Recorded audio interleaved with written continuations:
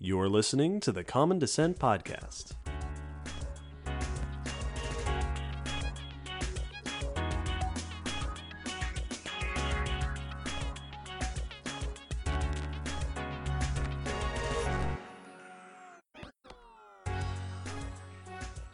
Hello, Will. Hello, David. Hello, everybody, and welcome to the Common Descent Podcast, episode 173.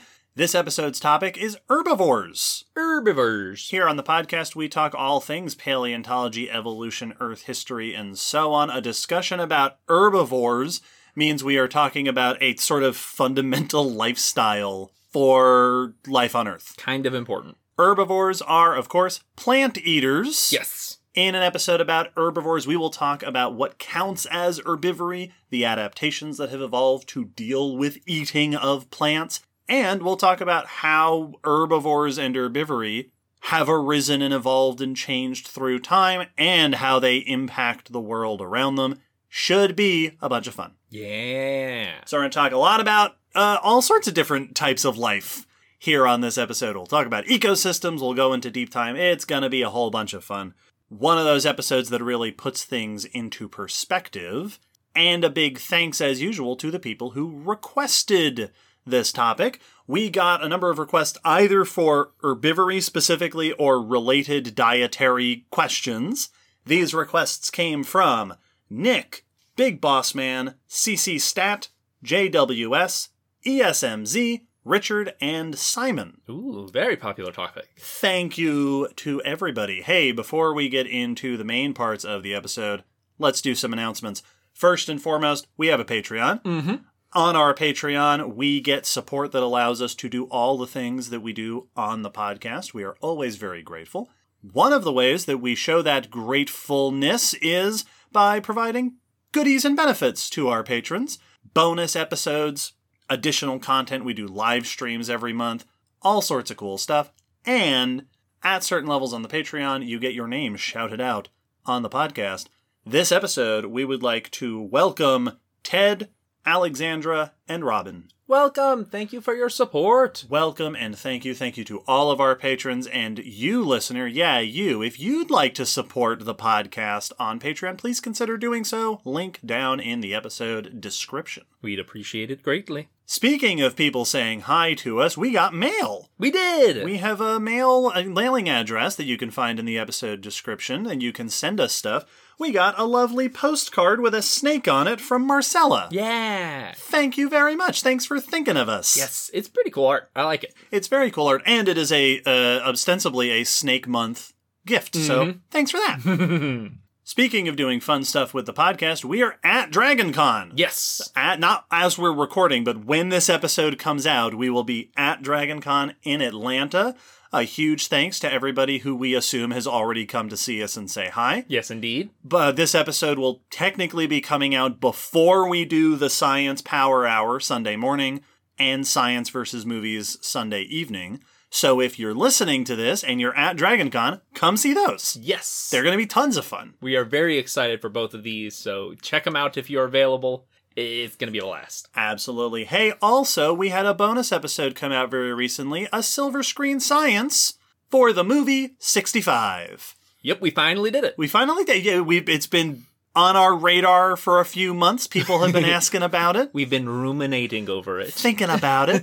Oh, you missed my joke. And now there is a episode of Silver Screen Science, the first one of the year, back to our series where we talk about the science in movies and the intersections of science and pop culture. Check it out and enjoy. And finally, speaking of side series, it is the beginning of September, and it is time to make a very important announcement.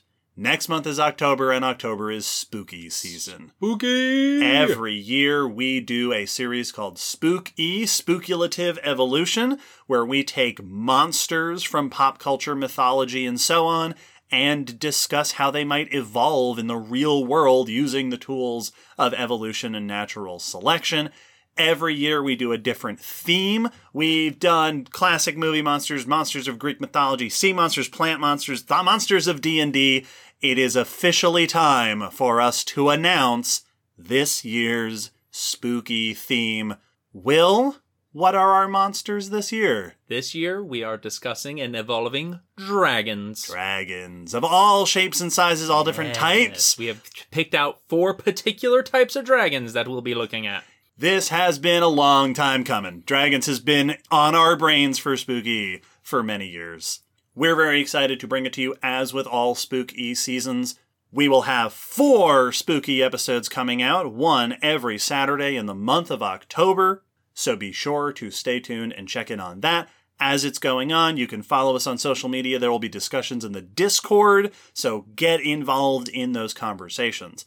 And something new for this year, in November, after our episodes are out, we will be doing, for the first time, a Spooky live stream.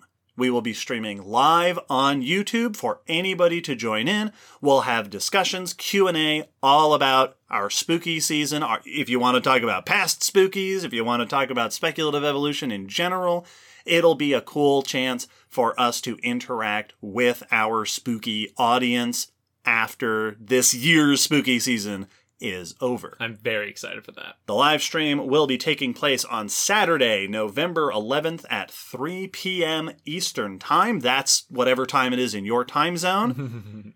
We'll also be posting about this, and we'll have reminders on our website and on our social media, so stay tuned for that. It's going to be a super fun, Spooky season for 2023. Yep. And with all of that excitement having been excited... Now we can move on to the news. The news. Every episode, we like to start out by discussing some new scientific research and discoveries from the world of paleontology and so on. Will give us some news. My first bit of news is about a squid, or vampire squid, which means it's actually closer to an octopus, from the Middle Jurassic that was identified with some powerful X-rays so they could see some of the soft tissue, and it had some interesting features. Oh, cool. So even though this episode's not about the ocean, we're still stuck on our ocean kick. I can't quit it cold turkey. We're leaving it where it's staying alive in the news. This is like when you're just slowly leaving the shallows and you're just getting lower and lower because it's cold and I don't want to leave the water. This is research by Allison Rowe et al. In the Papers in Paleontology, and the article is by Patrick Pester in Live Science. That article will be linked in the blog. Yes, indeed. This is a fossil from a Lagerstätte site in France, a 165 million-year-old Jurassic site. Well-known site. Many fossils have been found from here before. It is noteworthy for its 3D preservation style, so many of the fossils are not flattened, but actually preserved with the rough shape of the animal, and preserving a lot of soft tissue. This is due to a rapid replacement of iron-rich minerals replacing the soft tissues. Up to 8 genera of coleoids, which is a group of cephalopods. It's one of the 2 main groups, and these are the soft-bodied or shell-less groups, so octopus and squid and cuttlefish are all in that group. These researchers were using high-resolution X-rays and computer modeling to get an idea of the soft tissue of some of these fossils, so many that had already been discovered and some had been described. They were just reanalyzing them with these techniques. One of the specimens had not yet been described and is the subject of this paper in this news. A very small specimen, 8 centimeters long, so 3.2 inches. Little. Little itty bitty squid. They scanned it and were able to identify a number of soft tissues in it, leading to some interesting combinations of features. First off, it had 8 arms, which is pretty standard. The musculature seems to be octobrachia type, which is more similar to your octopus style. The cephalopods lacking prominent tentacles like a squid's or a cuttlefish's. But the sucker attachments, or sucker in quotes here, is more like the Vampiroteuthis, which is the vampire squid today inside the group Vampiromorpha, which it sounds like a number of these fossil specimens are vampiromorphs. And vampiromorphs are in the octopodoforms, so octopus and vampire squids are actually within the same group. Right. More similar to an octopus, but it has the flappy head fins of a squid, so it got named that. Yep. Yeah, if you don't know what a vampire squid looks like, Google it. Yes. They're very cool looking. Very, very interesting. They are deep-sea creatures. They don't have tentacles, but they do have long filaments in place of the tentacles. Mm-hmm. So it's been very reduced and specialized. And they have 8 arms. They have 8 arms. Like an octopus. And they don't have suckers. They don't have suction rings. They do have places where the suckers would be. They have similar structures, but those, from what I understand, are more in the role of producing mucus in catching their food, not actually grabbing anything. They're free-floating deep-sea animals. They never touch anything that they need to grab onto, and they're not grabbing prey and catching it with the suckers. So it's got musculature more like an octopus, but suckers more like the vampire squid. Okay. And they were able to identify some of the internal organs. They identified an ink sac. Nice. Pretty standard for a cephalopod. That's supposed to be there. Yep. We find this in many groups today and many fossil groups. This is well known. This is the thing. They jet out a bunch of mucus, dark mucousy ink into the water, often as a way to distract or try to escape predators. But they also identified what they interpreted as luminous organs, bioluminescent structures. Ooh. Now, this is also known in cephalopods today to have both. So we have glowing squid and octopus cousins today that have these luminous structures, and many of them also have ink sacs. But this is not known from any other fossil group. Oh, cool. This is the first time both of these structures together identified in a fossil genera. Oh, neat. Yes. Which means it's a fairly unique, at least for the Jurassic, set of defense mechanisms. Yeah, you are glowing and inking. Mm-hmm. And glowing can be used for communication, but as we've discussed, it can also be used for counter-illumination to glow like the sky light in the deep water and blend in with the... get rid of your silhouette, basically. Yeah, episode 157 about bioluminescence. Yes. All this together, along with morphology of the gladius, which is part of the body structure, meant it could not be placed with any of the known cephalopods that they had, so it justified it being a new species. And it was given the name Vampirofugians atramentum. Vampiro for the vampire squid. Fugians is Latin for fleeing, because it had those defensive structures. So it was a really good escape artist. Yes, they've named it the fleeing vampire. And noted that it likely had kind of an interesting behavior, especially for, compared to modern vampire squids. One, it seemed like it was also living in open water, but probably catching and eating prey. Mm-hmm. Fish, crustaceans, other cephalopods, whatever it might be. But the musculature of its arms seemed like it likely was actually grabbing things. Whilst modern vampire squids are scavengers feeding off of the marine snow floating down the depth. The detritus falling through the water. From what we seem to understand, it is that they can catch it on hairs on their filament, bring it in, gob it up with mucus, and then pass that to the mouth, which technically makes them a scavenger. All that's dead material. So this, one of the authors was quoted saying this makes it both predator and prey compared to... Yeah, that it's a hunter, but also really good at escaping. Yes, it has those defensive structures, so it was probably also being preyed on, likely also by other cephalopods or other predators in general. And this both increases the diversity known at this site, which is always exciting, broadening the morphological variation we know from those cephalopods, and suggests a higher diversity of cephalopods during the Middle Jurassic. Yeah. So we're just getting a better view of the overall diversity of cephalopods, and that this will likely be important for cephalopod evolution, at least during this period of time. Yeah. Well, that's a very cool find. Right? You mentioned the name means fleeing vampire, and I'm just in spooky mode, I guess. We didn't do this in our vampire episode of Spooky, but it does make me think of a speculative scenario of a vampire squid releasing ink and then being gone and giving rise to the thought of vampires turning into mist and floating away. Yes. I do like that. The idea of an animal that has multiple different communication, defensive, distraction strategies is very cool. Yes, absolutely. Well, and it's cool to think, were you using these simultaneously? Were you using them for different scenarios? Right. Did some work for one predator and others work for the other? Were you holding deep sea raves? Yes. Where you were your own strobe light and smoke machine? Yes, exactly. And I mean, the obvious answer is yes. Of course. Of course. Why would you not? You'd be throwing away money. Well, as it turns out, I also have a bit of news about a Jurassic fossil cephalopod. Woo! This one is slightly more related to this episode topic because there is some discussion of diet here, because the cephalopod is inside the body of another animal. Oh, no. And the cephalopod is an ammonite. Yeah. This is research by Samuel Cooper and Erin Maxwell in Geological Magazine. And we will link to an article in Live Science by Ethan Friedman. The fossil is a 2-in-1 fossil, a fish with an ammonite shell inside of it. The fish is Pachycormus macropterus, which is only about 3 feet long, so about 1 meter long, a little bit less.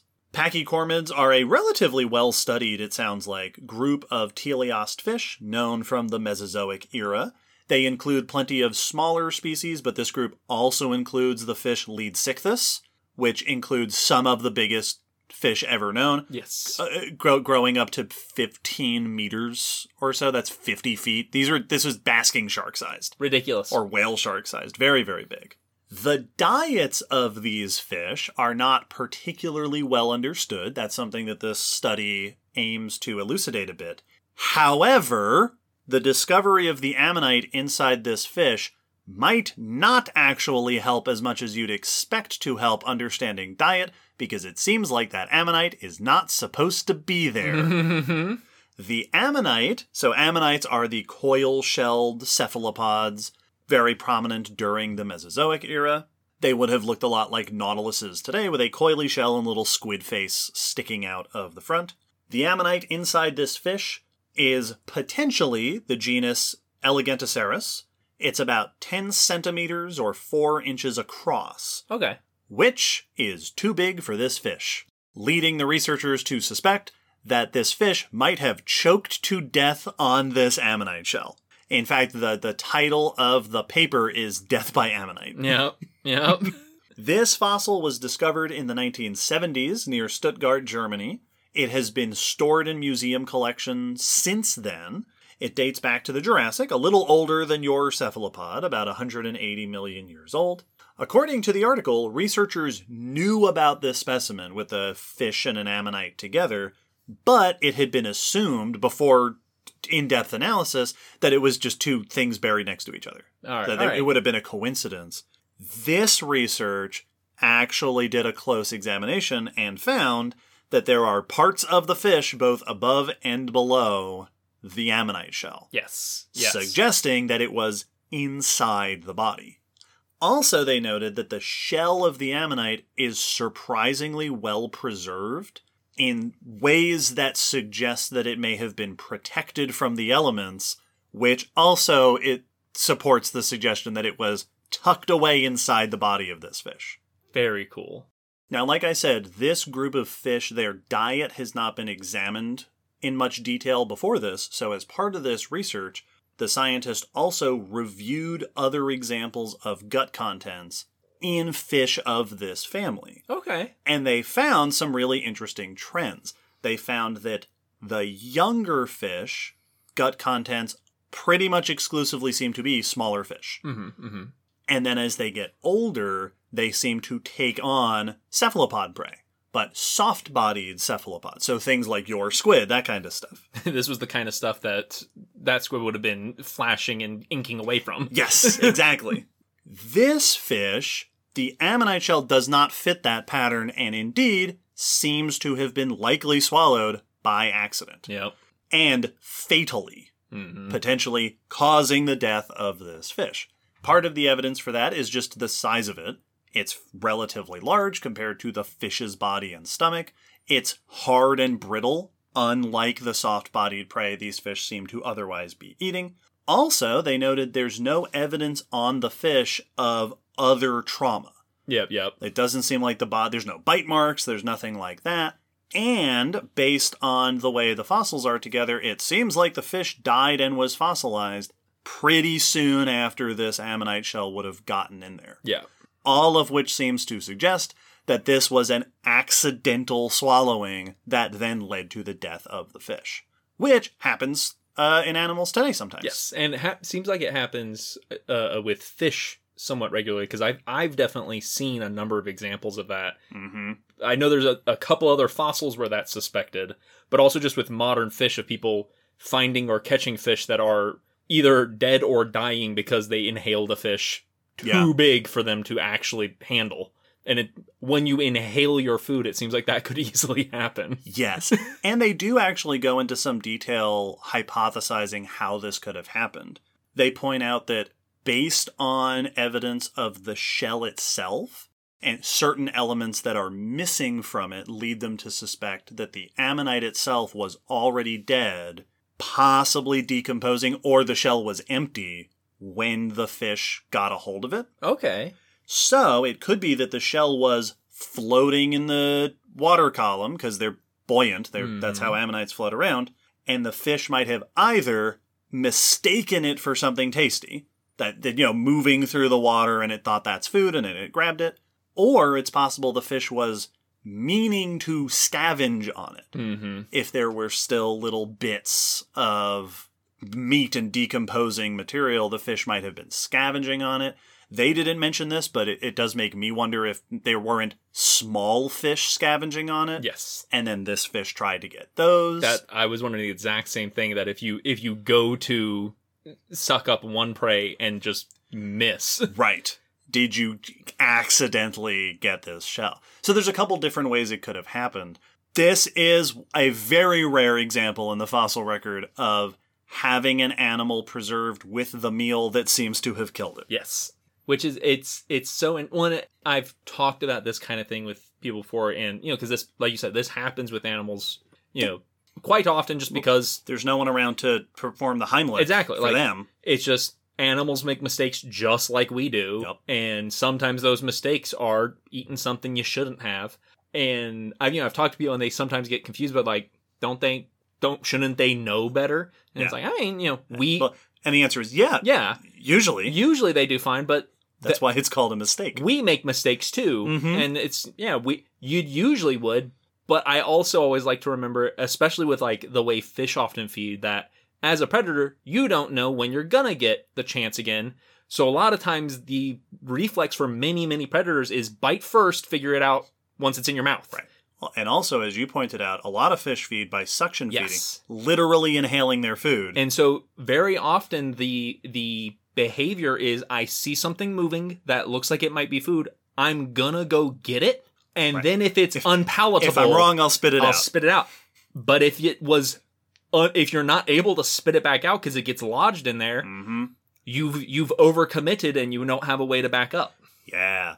Also, this was mentioned in the paper. It wasn't like a central discussion point, but they did mention it, and it, to me, seems like a beautiful case of parallelism. Apparently, there are fossils known of fish inside ammonites. Of small fish inside the shell chambers. Yeah. Not necessarily like they got eaten, but they went inside the shell.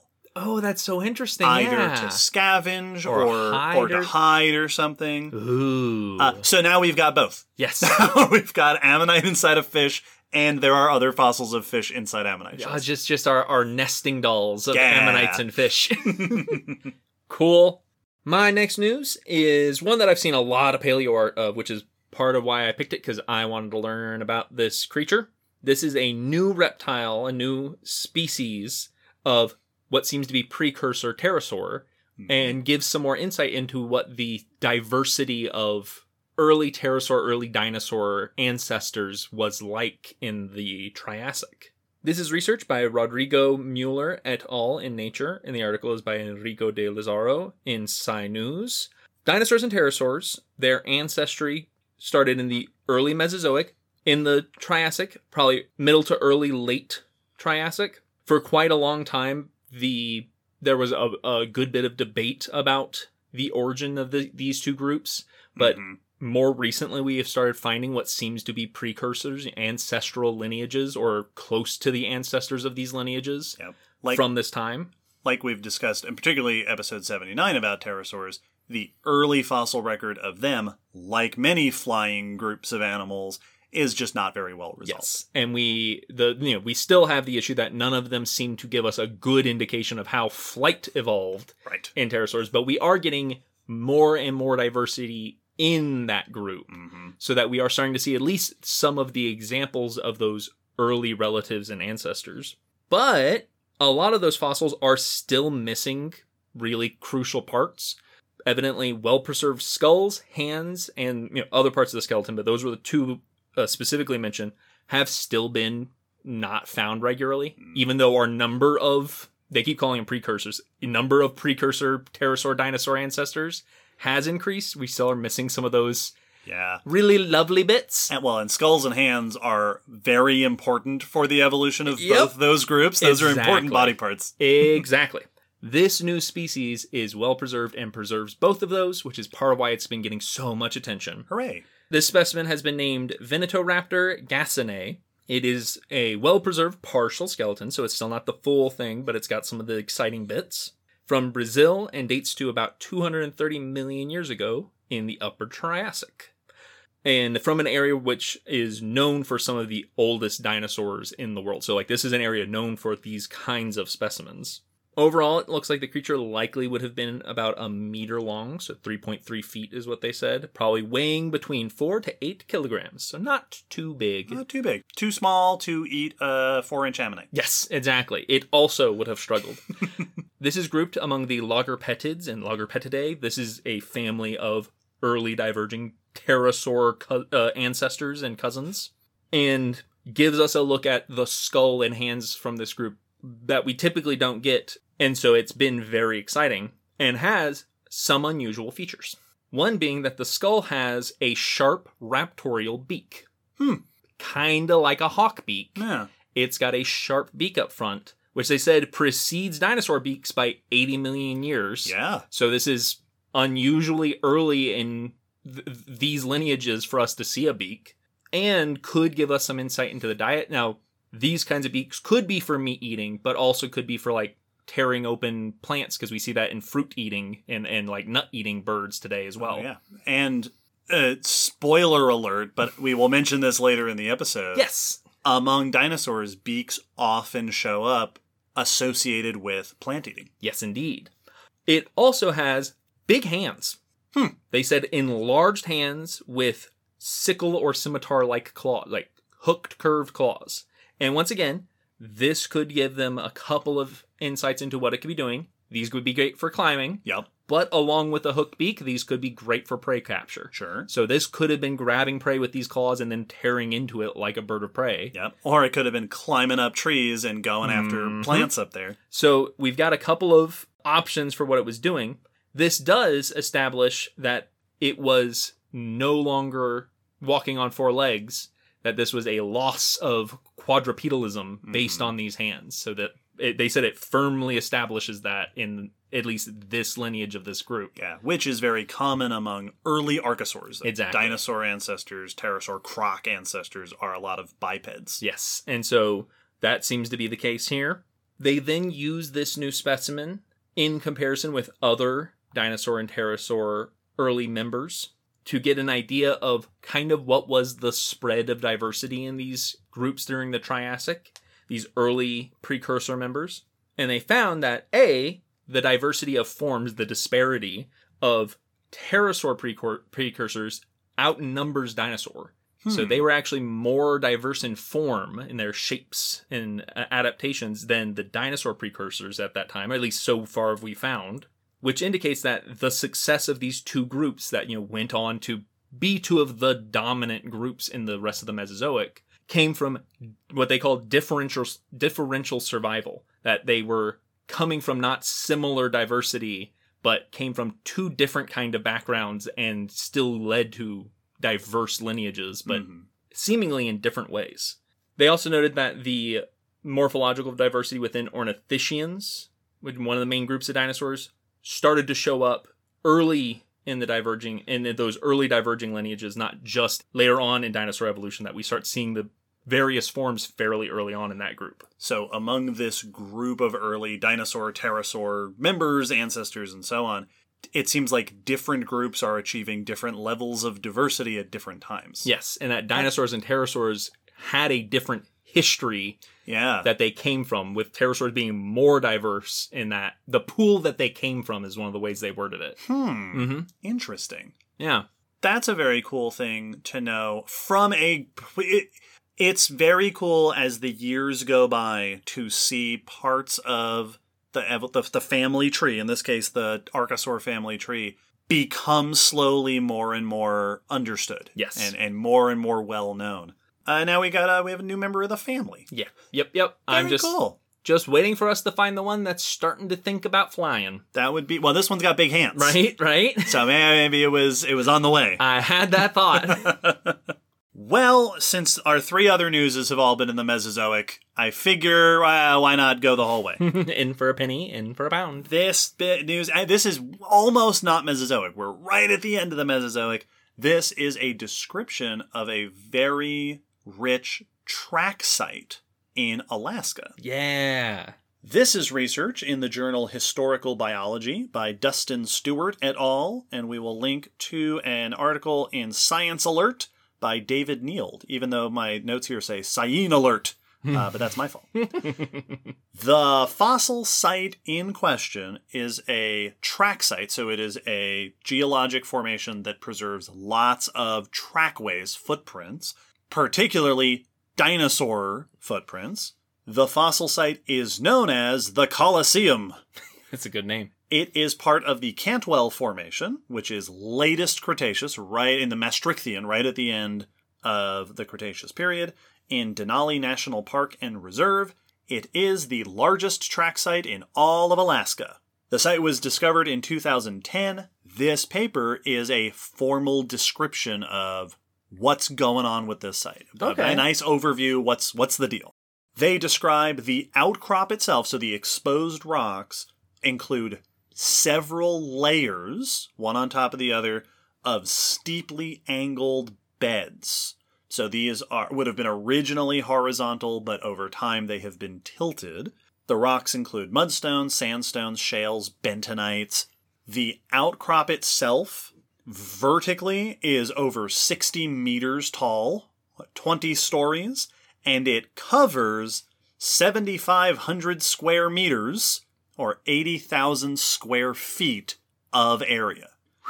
Now, the Science Alert article described that as a little bit bigger than a standard soccer pitch. So anybody out there, now I don't know how big a soccer pitch is, so I took it upon myself to do some numbers for everyone's benefit. That is about 1.5 football fields and about 6 Olympic-sized swimming pools. How many bananas? In 2-dimensional area. The deposit, the outcrop, features lots of trackways, dinosaur footprints, as well as small fossils of plants, invertebrates. They mentioned shellfish, they mentioned pollen, lots of cool little things. As part of this study, they performed photogrammetry to produce 3D images of the tracks themselves, and they identified a whole bunch of different ichnotaxa, so trace fossil species, genera, and so on. These include, just to name some, a bunch of hadrosaur/ornithopods, so one of the main groups of herbivorous dinosaurs of the Cretaceous, including footprints of varying sizes, which might be different species of different sizes or different ages of hadrosaurs. They include footprints of horned dinosaurs, ceratopsids, which the authors note is the first formally described horned dinosaur evidence from this formation. Okay. And theropods, including dromaeosaurs, or if not directly dromaeosaurs, something like dromaeosaurs, large theropods, likely tyrannosaurs, at least one type of tyrannosaur up here, and lots of birds. So a whole diverse ecosystem of different dinosaur groups. They also did a geological analysis to get a sense of what the environment is based on the geology and the fossils, and they concluded that it would have been a floodplain environment with rivers, watering holes, that kind of stuff. And they did uranium-lead dating on the bentonite. We talked about that kind of dating back in our geologic dating episode 167, and they determined that the site is about 69 million years old. Okay, So yeah. they're resolving the environment, they're getting a sense of the age, they're getting an overview of what the ecosystem was that lived here.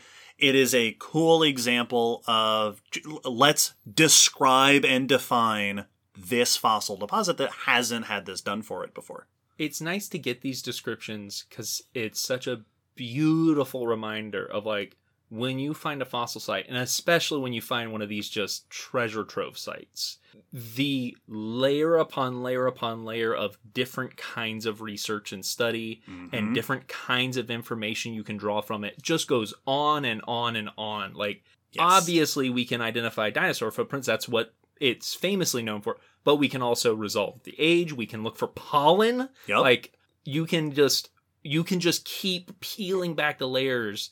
And so often it feels like a lot of sites that gets overlooked for the big flashy thing that is typically making the pollen might not make the news. Sure. But when you get to do one of these reviews, it bundles it all together to be like, here's how awesome this site is. Here's all the details. Just all the good bits. Yeah. And this site is particularly interesting because it's in Alaska. Yeah. So it is not only a cool, diverse dinosaur ecosystem, it is a high latitude dinosaur ecosystem. And in the paper, they specifically mention comparing it with the Prince Creek Formation, which is the other super diverse dinosaur formation in Alaska, which is a bit farther north. And that together, these are now 2 fossil sites where we can get a sense of what was the diversity and ecology of dinosaur ecosystems in high latitudes during the latest Cretaceous. Yeah. Very cool. Very neat. So we did an episode about polar life, episode 114.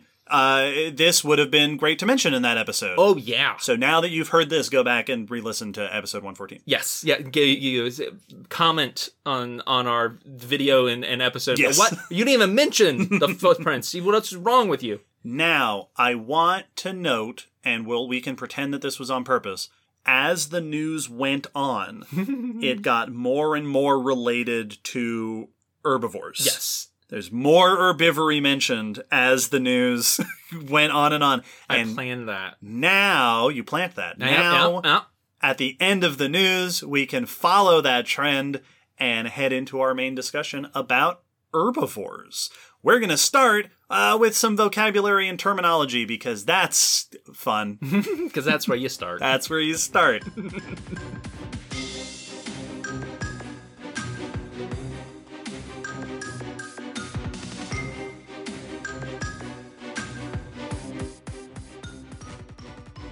Herbivores is a topic that feels like it needs no introduction. And at the same time, we're gonna have a lot of introduction. Yeah, we actually do need to. We're gonna need to introduce it. So many of us are familiar with the concept of herbivores. It is a literally elementary level concept in science and ecology. Most of us are taught as children the different types of diets in the animal world. Yes. Carnivores who eat meat, herbivores who eat plants, and omnivores who eat both. Which is a perfectly useful and valid way to think about how animals eat food, and is also, like so many things at elementary level science, an extreme simplification of the real world scenario. Definitely helps sum up and put into context huge amounts of the way ecosystems on our planet work. Yes. And as soon as you zoom in, it breaks down pretty quick. Absolutely. So let's talk about what it means to be an herbivore. What is herbivory? Generally speaking, right, sort of the classic definition, herbivores are animals that eat plants. More broadly, herbivory is the consumption of producers. Typically phototrophs, things that are making their own nutrition and energy from sunlight, things that photosynthesize. Yes, exactly. This includes plants, but it also includes all sorts of algae. It includes other photosynthesizing microbes like cyanobacteria and stuff. So there are herbivory also encompasses things that eat other photosynthesizing organisms. Yeah. The other thing that's notable about the term herbivore is that herbivore usually refers to animals specifically, even though there are non-animals that feed on plants and other photosynthesizing organisms. There are microbes that do, the bacteria and fungi. When those eat plants, they're usually not called herbivores. They're usually called pathogens. Yeah, yep. They're diseases, they're infections. Or saprotrophs, if they're specifically going after decaying plant material. Similarly, there are plants that feed on plants. Yes. There are flowering plants especially that obtain their nutrients from other plants. those are also not called herbivores. Those are called parasites. Yeah, yeah. So there's some gray areas and some sort of arbitrary terminology. Well, we mentioned that in the parasitism episode. 102. That, like, by definition, that is when one organism feeds on another without killing it, typically. Right. But that when you zoom out to just symbiosis in general, any interaction between two organisms could technically fall under the umbrella of symbiosis. Right. Depending on how you want to define it. So, like, how you actually put them into boxes can become kind of arbitrary pretty quickly. Yes, and herbivory is another topic that's very much like that. There's a lot of blurry edges and nuance to the subject. The other side of that nuance, when we look at animals specifically, which are typically what we're thinking of when we say herbivores, it is very rare for an animal to be just an herbivore. Yes. We've mentioned this on the podcast a whole bunch of times. There are tons of animals that are mostly herbivorous that will still dine on other things at times. There are tons of animals that are mostly carnivorous that will take some plant material. Most animal life on Earth is omnivorous. Yes. Technically speaking. There are a bunch of groups of animals that are quite dedicated herbivores, right? Deer and similar hoofed animals are very dedicated herbivores, though they will famously occasionally eat birds and stuff. Manatees, very famous, dedicated, unique herbivores, though they will occasionally eat fish and stuff. Yeah. Butterflies are a group that is a very dedicated herbivorous group, though they will sometimes eat carrion and suck up the juices of rotting stuff. So even in the most dedicated groups, the animals don't know that they're supposed to fit into categories. Well, and it's I always used to think that when I was younger, and they would list like famous examples of omnivores, like pigs and bears are the two like that I see most often. But if you watch them 9 times out of 10, they're eating plants. Right. Like I've never with my eyes witnessed a pig take meat from just naturally. I've never seen that. I've never been shown a video. I've just never, I know they do it. Right. But I've not actually seen it. So it's like they are technically omnivores, but 9 times out of 10, most days of the week, they're being herbivores. Well, and some animals, bears, in some cases very famously, are herbivores at certain times of the year. Exactly. I was like, yeah, being an herbivore is most efficient and most convenient a bunch of the time. But then when the salmon are going through the river, now we're piscivores. Now we're eating fish. So herbivory does sort of come and go, and it comes in different degrees of herbivory. Yes. Also, another part of the nuance of herbivory is that there are tons of different types of herbivory. Not all herbivores are eating the same things. Mm-hmm. The version of this that we most commonly talk about on the podcast, it comes up most commonly in paleontology, especially since we're concerned with vertebrate animals, and particularly big ones, is the difference between browsing and grazing. Yes. This has come up on the podcast a bunch. Browsers are animals that eat mostly leaves and twigs.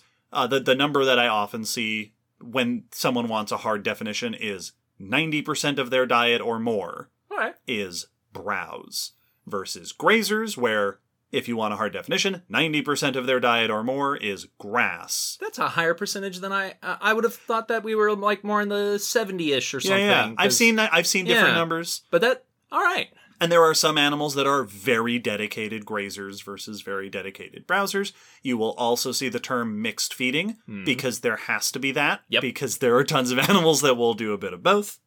But even beyond browsing and grazing, there are tons of other terms that describe other types of herbivory. Here are some. Frugivores specialize in eating fruit. Folivores are leaf specialists. This includes things not only like big mammal browsers and stuff, but like caterpillars. Yeah. Grasshoppers, things like that are folivores. They're really good at eating leaves. There are also leaf mining insects. Oh, yeah. That live inside of a leaf. Absolutely. And eat it from inside. Similarly, there are xylophages, which eat wood. Termites are a very famous example of this. Granivores eat seeds. Lots of birds are specialized for this. I didn't give an example for frugivores, but also birds, fruit bats, lots of things. There are nectarivores. Lots of insects are very famously nectar-feeding specialists. Butterflies do this. There are birds that do that. Musivores is a term for herbivores that feed on saps and other fluids. That's what I was going to guess. From plants. This is actually an extremely, there are tons of insects that have piercing mouthparts for poking into plant tissues and sucking the juices out. Yeah, that's the aphids. That's their whole gig. Also, mosquitoes. We talked about mosquitoes back in the Sanguivores episode, 134, because they're famously bloodsuckers, but most of the time those mouthparts are for plants. Also, I assume musivore, that the origin of that is not mucus, but that's where my brain... Probably it is. I would imagine. Because that was where my brain went. I was like, is this saying you drink plant mucus? Because gross, scientists. Maybe. Gross. And then, as I sort of hinted at before, there is also the term algivores for things that eat algae. Snails are very famously... there are also fish that are algae eaters. So this means not only are there tons of different ways that animals can be herbivorous, tons of different things that they can feed on, it also means that a single plant can provide a variety of food for a variety of different animals, for a variety of different herbivores. I saw it listed somewhere where it's like, one tree can provide sustenance for an entire community of herbivores because it's huge and it's got all sorts of different sources of nutrition. Well, and it is an interesting, going back to us talking about how some things are described as parasites of plants, but a mosquito drinking our blood or drinking the sap or fluids of a plant is the exact same act. Nothing different is happening there, but we distinguish them differently because we're animals and those are plants, and we treat them different for some reason. Yes. It's also, I will often hear herbivory described as a type of predation. This will come up in technical papers a lot, where you'll see herbivores described as predators of plants.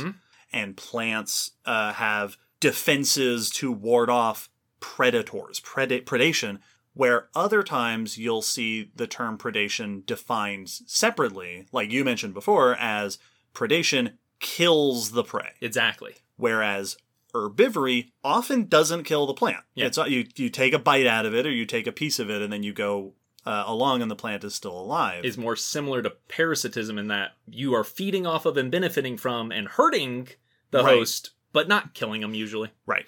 Even though there are absolutely forms of predation that also don't kill. And here are our blurry lines. All of which is to say that the term herbivore is an extremely simple concept to understand until you start thinking about it. And then it turns out that there's 1,000 different exceptions and nuances and little rules and such. This episode is an entire episode about herbivory as a grand concept. So we're not going to go into a whole lot of detail on a lot of that nuance in this episode, but we are going to explore some of the common features and evolutionary trends and histories of herbivory on the whole. And speaking of which, herbivores are united by the type of stuff that they get their nutrition from. They are also united in the type of adaptations they need. Yes. This is something that can be, I think, easy to overlook about herbivory, that plant eating is a specialized lifestyle. Yep. Right. We've talked about on the podcast, every now and then we'll mention the term generalist, right? Generalized diets tend to describe animals that can just kind of take a little bit of whatever, right? Omnivores, opportunists, things like that. But to be a plant eater, to get all or most of your nutrition from plants, is a very specialized diet, which tends to be derived from more generalized diets. Yes. And indeed, as we'll get into later on, herbivory is not the default most of the time. Yeah. So, eating plants, feeding on plants requires certain specializations in getting the plants, in processing the plants, but most importantly, the biggest thing that herbivores have to deal with is the problem of digesting plants. Yeah. Plants are hard to digest. Plant cells, the walls of their cells, and therefore just plant tissues in general, are composed of lots of cellulose. Cellulose is a type of carbohydrate. It is composed of many sugar molecules bonded together the particular structure of cellulose is just very sturdy. Yes. It can be broken down. There are a whole class of enzymes called cellulases that can break down the structure of plant cellulose. Cellulases are produced by lots of microbes. Bacteria can do it. Fungi can do it. When they are broken down, this can deconstruct cellulose into the sugars and fatty acids that are then helpful for nutrition. Also, if you're breaking down the cell walls, you are releasing all the stuff that's inside the cell. Absolutely. More proteins and sugars and stuff that are nutritious. Animals can't make cellulase. Nope. We do not. It is just a thing that we are unable to do, which means that, generally speaking, animals on the whole are not good at eating plants. Yep. That we have a hard time digesting plants. Fortunately, we contain multitudes. Yes. Yes, indeed. All herbivorous, especially all dedicated herbivorous animals, rely on microbes. Their gut flora, which I think is a very ironic term, Right? for the microbiome. Traitors! This gut flora in their digestive system. We have this, right? All animals, if you have a gut, you've got microbes in your gut, and they tend to be helpful in breaking down food. If you didn't have a gut flora, you will have trouble eating some foods. Yeah, absolutely. Like people who have lost their gut microbes or a portion of it often have to cut a bunch of things out of their diet because it will just make them sick. Yes, because it's now it's not being broken down in there. It's just it's like if all of your things you ate were chewing gum. Yes, Like, yeah. none of that's breaking down. It's just passing through as is, which is not good.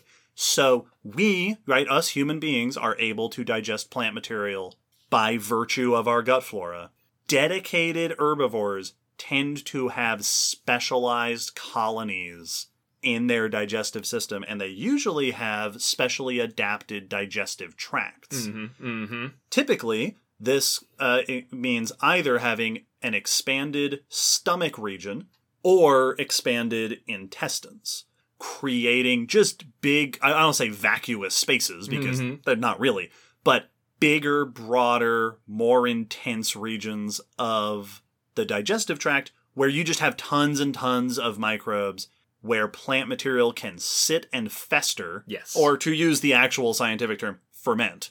Yep. That fermentation is the process that the microbes are breaking down this plant material. Broadly speaking, this comes in two varieties that may be familiar terms to you. You have your foregut fermenters, which means it's happening earlier in the digestive system. Usually this means specialized stomachs. There is a special structure in some animals called a rumen. Yes. That is part of this expanded stomach. For example, ruminants, cows, sheep, deer, giraffes are foregut fermenters. Kangaroos also do this. Sloths. And, funnily enough, hoatzins, the birds, are, from what I've been reading, famously one of the very few known dedicated bird herbivores. Interesting. To the point where they have fermentation chambers in their digestive tract like a cow does. Yeah, they've got a cow stomach. Yes. Absolutely. Yeah, they eat leaves. They're folivores. Yes, yeah. Which is always like, we are so used to birds eating seeds and fruit and stuff, but when I find out about ones that eat like leaves and like geese and stuff will eat grass and like graze. Yeah. And I'm always like, what are you doing? Weird. That's weird. But cut it out. It makes sense that they would have members doing it too. Yeah. Incidentally, one of the reasons why fruit is such a common thing to eat is because it tends to be not as difficult to digest. Yes. It is softer tissue. You'll often hear the distinction between low fiber and high fiber foods. Yep. Low fiber tends to be, there's less of that tough stuff to have to digest. Like because it's meant to be eaten. Right, because that's the point of fruit. We want you to eat this. The other side of the thing, as opposed to foregut fermenters, are hindgut fermenters, which tend to have an expanded intestinal tract, often a structure called a cecum. This includes perissodactyls, horses, tapirs, rhinos, elephants, rabbits, koalas do this. Also, termites I've seen listed as hindgut fermenters. Yes. There are sort of trade-offs and differences between the different practices, but they both basically are approaches to the same thing. having just a big chamber inside the body where you can maintain a massive colony of bacteria. So you just have fermenting plant material in the digestive system, just slowly being broken down. Well, and they're both also ways to lengthen the time the food has in your digestive tract. Yes. So that it can take as long as possible, so you can pull as much nutrition out of it as possible. And if I remember correctly, foregut fermenters tend to be better at that. Yes. They're more efficient at getting nutrients out because this is happening earlier in the digestive tract. Well, and they also have the ability with, like, the rumen allows them to do chewing the cud sort of stuff. So they spit it back up into their mouth, chew it some more, swallow it back down. I know there's a bunch of hindgut digesters that aren't as efficient and do the same thing, but they have to wait until it comes all the way through. Rabbits do that. They eat poop. Yep. They're like, all right, let's try it. Let's go through again. Now a second run through. I know koalas do that with their young. I think elephants will also do that. I think so, yeah. It's just, if you do it a second time, you can kind of accomplish the same thing as the foregut digesters, but you just have to wait a little longer. Leave it up to the listener to decide which one of those is grosser. Yeah, which one would you prefer? Weigh in. We'll put up a poll. Let us know what you would rather.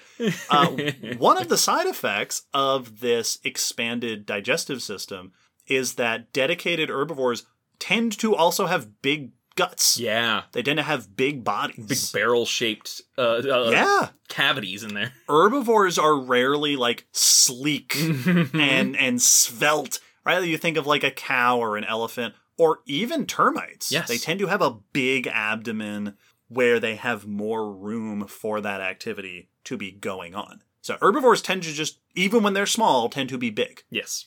Yep. The other class of adaptations that are talked about very commonly with herbivores is the part that comes before digestion, which is getting hold of and starting the process with the mouth. Yes. Mouth parts tend to be very specialized in herbivores. In vertebrates, and especially in mammals, that usually means we're talking about teeth. Mm-hmm. We mentioned this a bunch in our teeth episode 88. Herbivores often have very specialized teeth. This will often include sometimes both, sometimes mixing and matching of different degrees of snipping teeth in the front of the mouth that are good for cropping plants, slicing. If you've ever tried to, like, bite through a leaf, that they're not easy to. It helps to have specialized teeth that are good for that. And then also grinding teeth. Yep. Flatter molars in the back of the mouth that are good for crushing and grinding. Clip it off and then grind it up. Yes, because again, it's tough. Mm-hmm. It's not only tough to digest, it's tough to chew plants. Well, there's a reason we build stuff out of plants. Yes, yeah, exactly. They are sturdy, tough material. Like, if you've ever tried to chew on, like, bark, don't. Well, or grass. I've done it with a leaf before as a kid. Or leaves. Where I put it in my mouth and, like, because I was like, well, surely it's edible. Things eat this. Right. And and remember it just kind of wadding up. Like, it just doesn't break down very easily. And I was just like, this is still a leaf. It's gross now, but it's still mostly a leaf. It's also not good for your teeth. Yeah. Because they're tough and they wear teeth down, which is also why so many dedicated herbivores have either high-crowned teeth. Horses have they're very tall teeth that wear down over time, or ever-growing teeth. Yes. We see that in sloths. We see that in rodents. Their incisors especially are often ever-growing to counteract the fact that the food you're eating is really tough and it wears the teeth down. Is akin to sandpaper. Well, and grass. Literally. We mentioned phytoliths in the last episode in the news. Grass literally has little bits of silica, little bits of glass in it. Yep. So don't eat grass. No. If you're not a horse, don't eat grass. Outside of vertebrates, there are all sorts of other specialized herbivorous mouthparts besides vertebrates, and especially mammals today, who are those are the big deal vertebrate herbivores in the world today, tend to be mammals. Among invertebrates, it's insects. Yeah. Insects are, and often if you look up, like, who are herbivores, the first things that are going to come up are going to be mammals and a variety of insects. Yep. Insects, there are tons of insect groups that are dedicated herbivores. They will often have mandibles that are good for slicing. You will get, like we talked about before, piercing and sucking mouthparts. which are specialized for poking through plant tissues and draining the juices out. You'll get all sorts of mouthparts for collecting nectar and things like that. Other invertebrates, I mentioned snails before. Snails and slugs are sort of, maybe not the other, there are plenty of invertebrates, but next to insects, snails and slugs are among the most famous herbivores among invertebrates. Well, there's a reason why they are so often discussed in gardening circles. Yes. Because they are really good at just chewing through or licking through plants. Yes, and they tend to have specialized mouthparts. That radula, their quote-unquote tongue, is good for rasping and scraping at plants, scraping up algae, things like that. And just in case no one's ever heard a radula described, it's basically a tongue-esque muscle but covered with a row of chainsaw-like teeth. So it's just a chainsaw tooth tongue. It's a chainsaw tooth tongue. So snails are adorable. Put in your requests now for an episode about chainsaw tooth tongues. I used to watch, because we would have them at the aquarium, and you could watch them like work at the algae. You know, we kept it clean, but you would still get patches of algae. Yeah. And you'd see them on the glass, and you would go up close, you could see the radula just coming out and scraping, and you'd see the little clean trail of algae. And it was mesmerizing to watch that thing work. Well, it makes me think of like a cat's tongue. Yeah. Which is sandpapery because it's supposed to get, dirt and stuff off of the body. But this is meant to get other living things off of hard surfaces they don't want to not be off of. Well, and I know like big cats will use that to like lick meat off of, like get the last bit of meat off a scrape kill. It right off. And so it's very similar actually. Snails are the big cats of the little world. You heard it here. And then of course there are all sorts of other adaptations for accessing plants for herbivores. Tons of herbivores are climbers, flyers, insects especially, diggers who will dig up roots and stuff.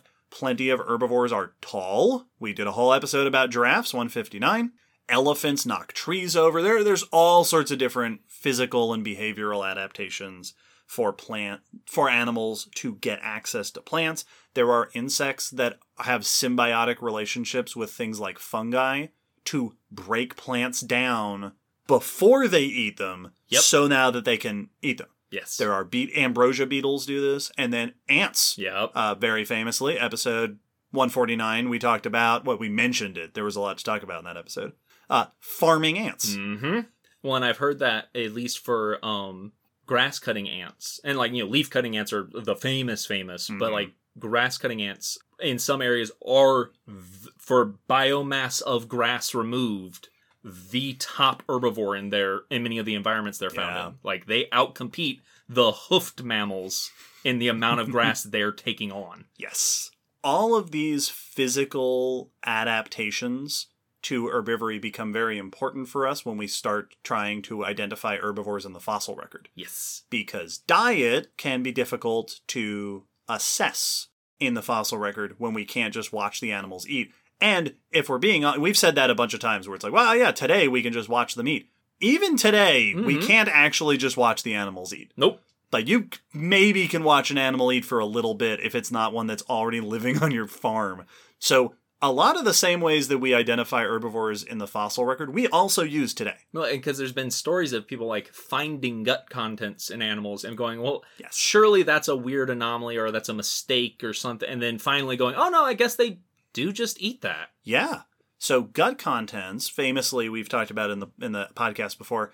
In the fossil record, we will find one of the very few surefire this is evidence this animal ate plants or whatever it ate is finding plants in the gut. Yes. Also, coprolites. Finding plants in the poop is almost as good as finding them right there in the gut. Oh man, how many fossil animals do you think were having to use the hindgut strategy of re-eating the poop?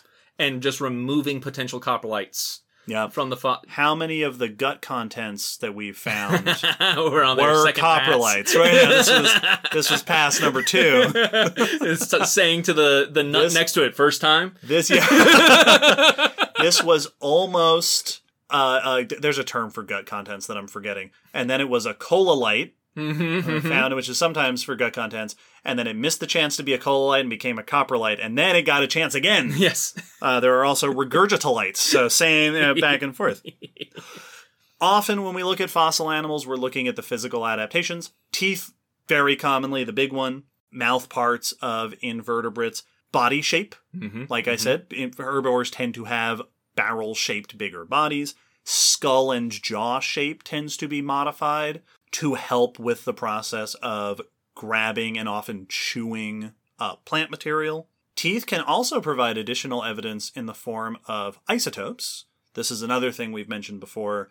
The chemistry of your teeth reflects the chemistry of what you're eating. Mm-hmm. So fossil isotope studies are often used to distinguish browsers from grazers, for example. Also, we mentioned that eating plants wears down teeth.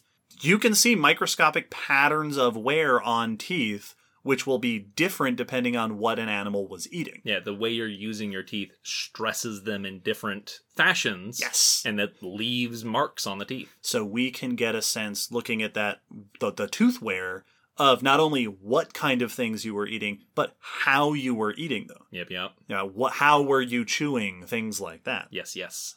I know another thing that will be kind of potential or anecdotal evidence that will often be cited is predator or prey. Because if you're hunting, you tend to have certain features because you're having to pursue. Right. And if you're a prey, you have different features because you're having to look for danger and run away. Yes. And we don't tend to see... If you are a specialized herbivore, you're not chasing things. Mm-hmm. So we tend not to see those predatory features.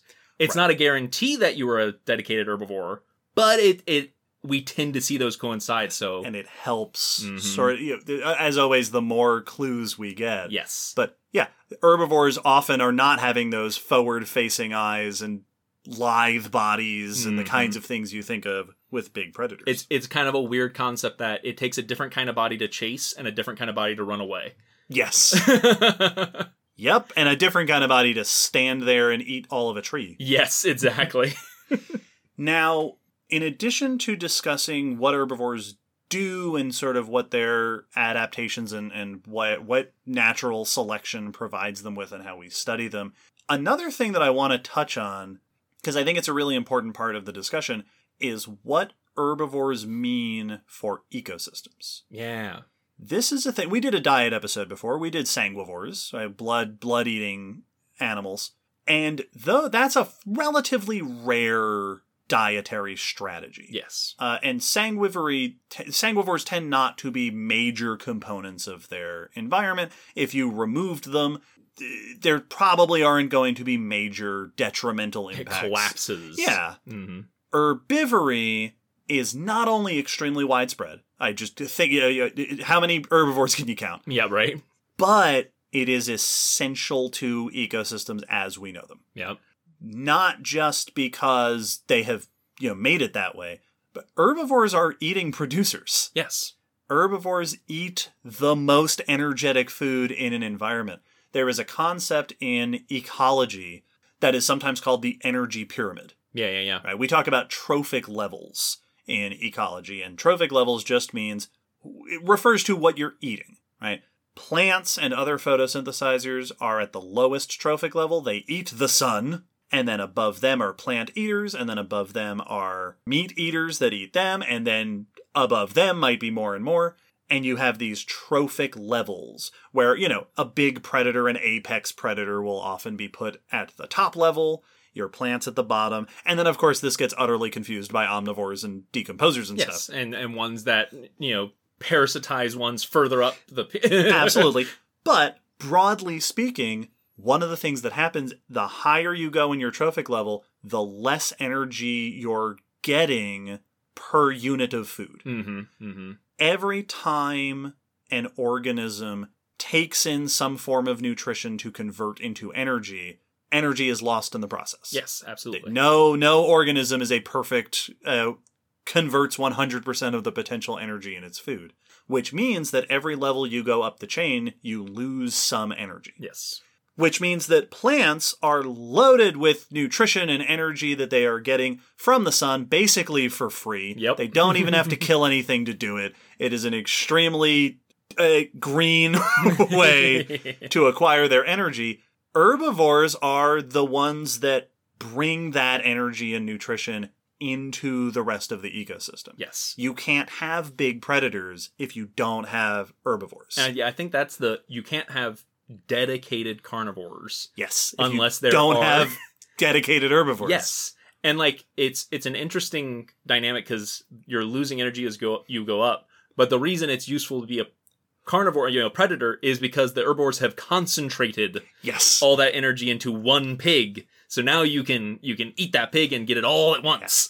And not only do herbivores support predators, they also support scavengers and decomposers.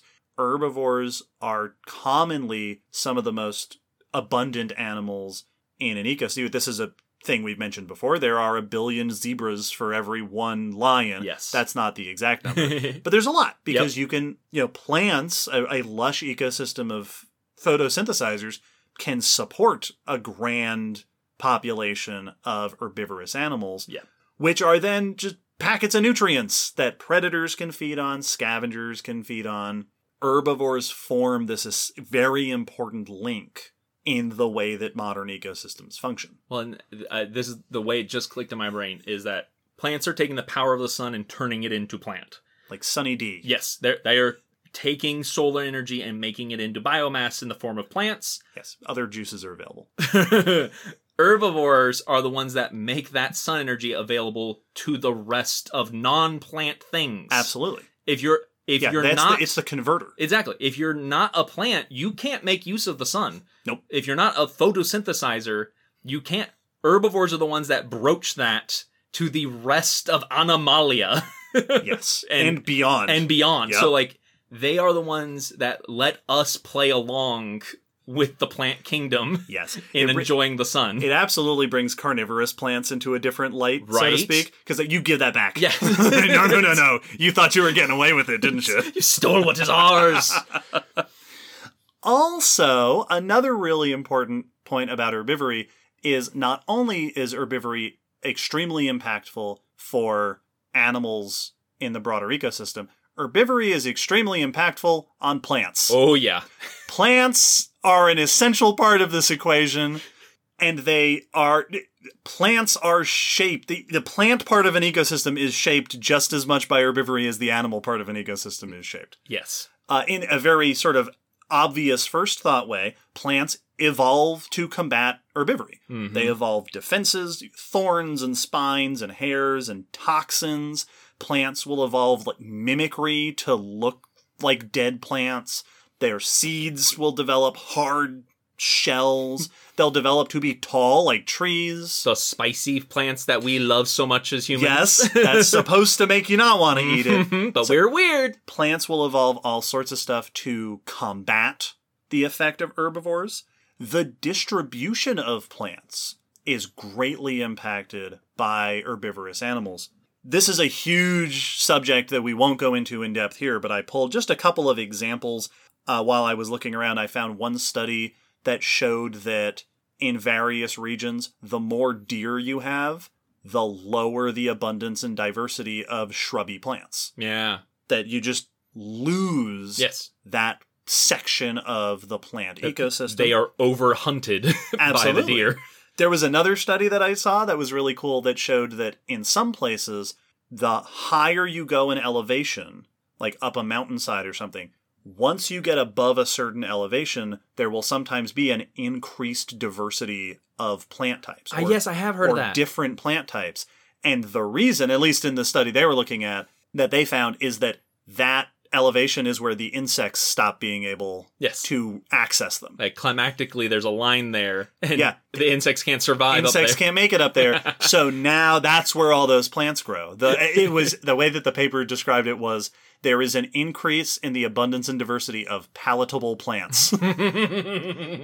So plants will often have to change where they grow in response to the presence of herbivores. But then, of course, on the other hand, I don't want to make it sound like it's all bad news for the plants. There are cases where herbivores can actually improve the diversity. A very famous example of this is with big grazing animals. Yep. Bison is, again, one example that I saw when looking through papers. There have been studies that have found that in regions where bison have been removed, the diversity of plants decreases. Yes. The plants become more homogeneous. And if you put bison back, the diversity of plants goes up again because the bison are specializing in eating the really common plants that crowd out all the other ones. Exactly. They make it a more even playing field Yeah. for those others to have space. So when you have bison, you have a great diversity of plants that the bison don't want to eat that much. Which means that for herbivores, because that we've talked about those ecosystems that are fire regime ecosystems, where like they need regular burnings to like clear out underbrush, but also just to make space for new plants to come in. Yeah. Herbivores do that. Herbivores do are that. fires. Yes.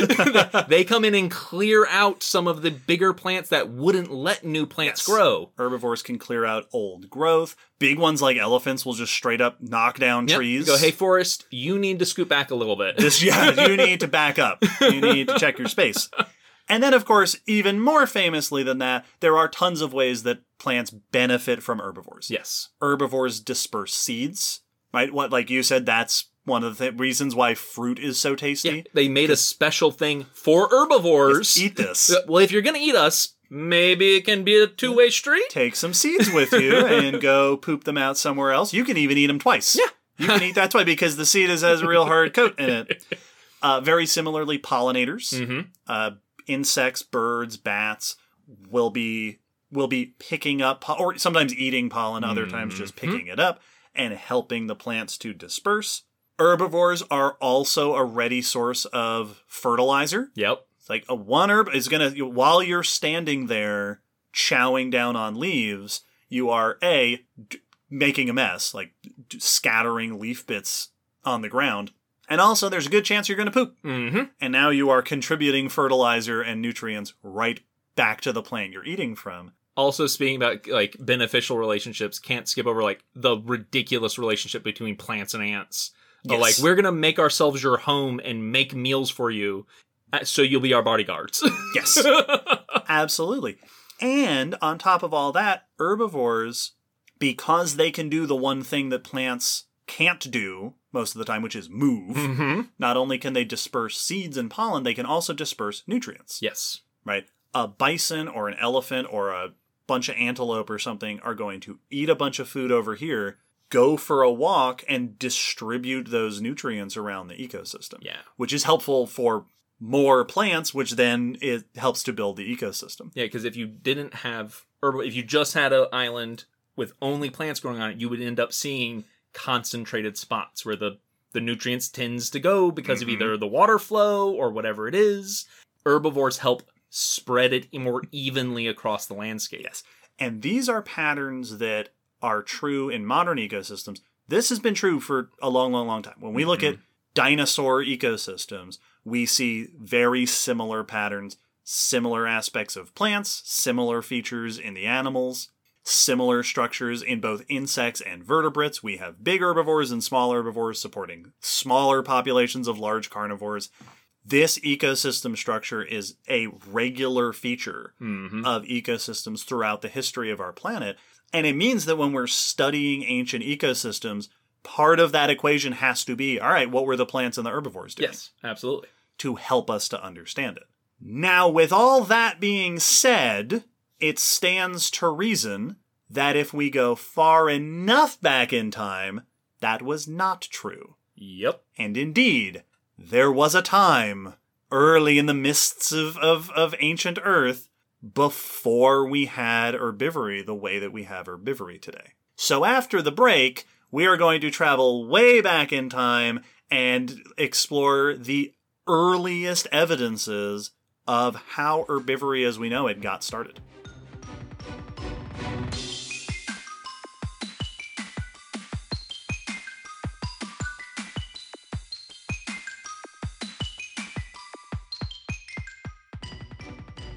In order for us to talk about the origins of herbivory, we first have to address the origins of herb. Yep. When did herb come around? When did herb come around? Now, for the plant folks out there, yes, technically we're not talking about herbs. Herbs is a specific thing. The earliest photosynthesizing organisms were microbes. Microbes, in that we have evidence of microbial life photosynthesizing going way, way, way back into the Proterozoic and Archean times. These would have, throughout history have included things including but not limited to cyanobacteria, algae, various different protozoans. For a long, long time in Earth history, we have fossil evidence of mats of photosynthesizing microbes. Yep. So algal mats and bacterial mats. This is how stromatolites form, some of the oldest fossil evidences that we have. Later on in Earth history, as we get closer to more modern times, we start to see bigger forms, things like macroalgae, seaweed type stuff. And for much of that early time period, there were probably other things eating those things. Oh, yeah, because why wouldn't you? Absolutely, yeah. There were microbes eating microbes, for sure. But it isn't until we start getting towards out the Ediacaran, the Cambrian, that we start seeing evidence of animal life eating photosynthesizing life. Yeah, I know there's like evidence, because like the bacterial mats on the seafloor were a common thing in the Ediacaran. Mm-hmm. And I know there are like fossil trails through those mats, clearing the mat out. Like the snails you were describing, going through and eating them. Now, we have, the Ediacaran period and then the Cambrian period are where we start getting our first signs of complex ecosystems with animals in them. Most of the fossil animals that we have from those time periods include things like filter feeders, predators, scavengers. There's very little in the way of definitive signs of herbivory. Yes. There are disturbed mats. Sometimes we'll find fossils of animals that we think that could have been something that was eating plant material. Often we interpret benthic organisms from this time, so seafloor dwellers, as being often detritivores. Yes. So eating whatever they can find on the seafloor, which might have included algae and cyanobacteria. So a lot of trilobites, worms, early crustaceans, early mollusks like gastropods are likely to have been doing some early herbivory. Well, and if you're filter feeding or catching things like corals do, you're gonna catch a lot of little photosynthesizing plankton.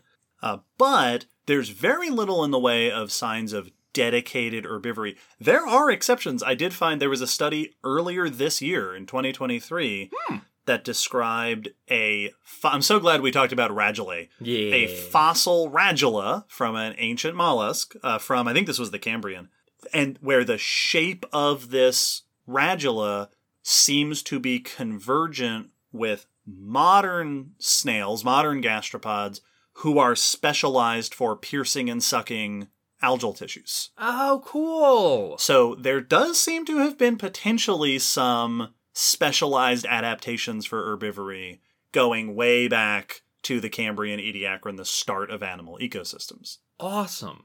But in the absence of those clear adaptations, most discussions of patterns of herbivory in the early Paleozoic and before that come not from studying the animals, but from studying the plants. There has been, for example, and I think we've mentioned this before, as you move through the Ediacaran and the Cambrian, those stromatolites, those bacterial mats, become way less common. Yep. They are super abundant in earlier parts of the geologic record, and then they almost disappear in many places around the world at that time, which is interpreted as likely being due to an increase in grazers. Yes. There are more herbivores eating those mats, just like the deer eating those shrubs.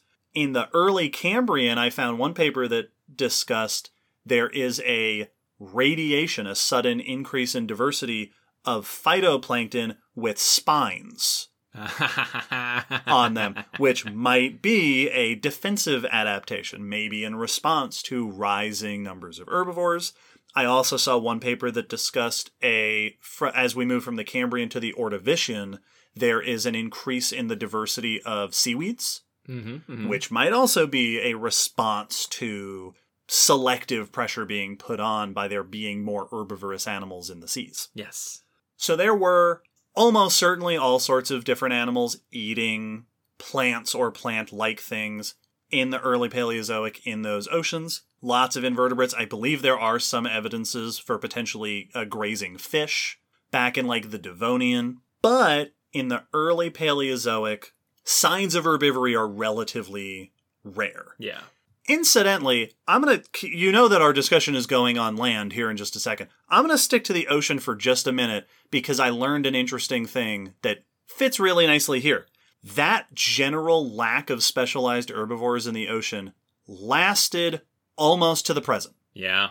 That during the Paleozoic, there are just very little evidence of specialized herbivores in ocean environments. That is also true in the Mesozoic. Yeah. We see things there. I know there are like urchins that start developing a more diversity of grazing habits, but specialized vertebrate herbivores in the oceans don't really become a major thing until the Cenozoic era. Yeah.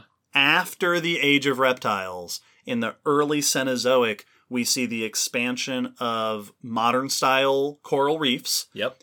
This is also when we start to see expansion of aquatic angiosperms, flowering plants. And in the early Cenozoic, we finally see radiations and diversification of vertebrate herbivores in the oceans. This is, especially, most of this is fish. Yeah. Herbivorous fish like surgeonfish, rabbitfish, parrotfish. Also in the early Cenozoic, we get sirenians, manatees and dugongs, which are big deal herbivores. And then when this starts to happen, we start to see major changes in reef ecosystems and in shallow ocean plant ecosystems.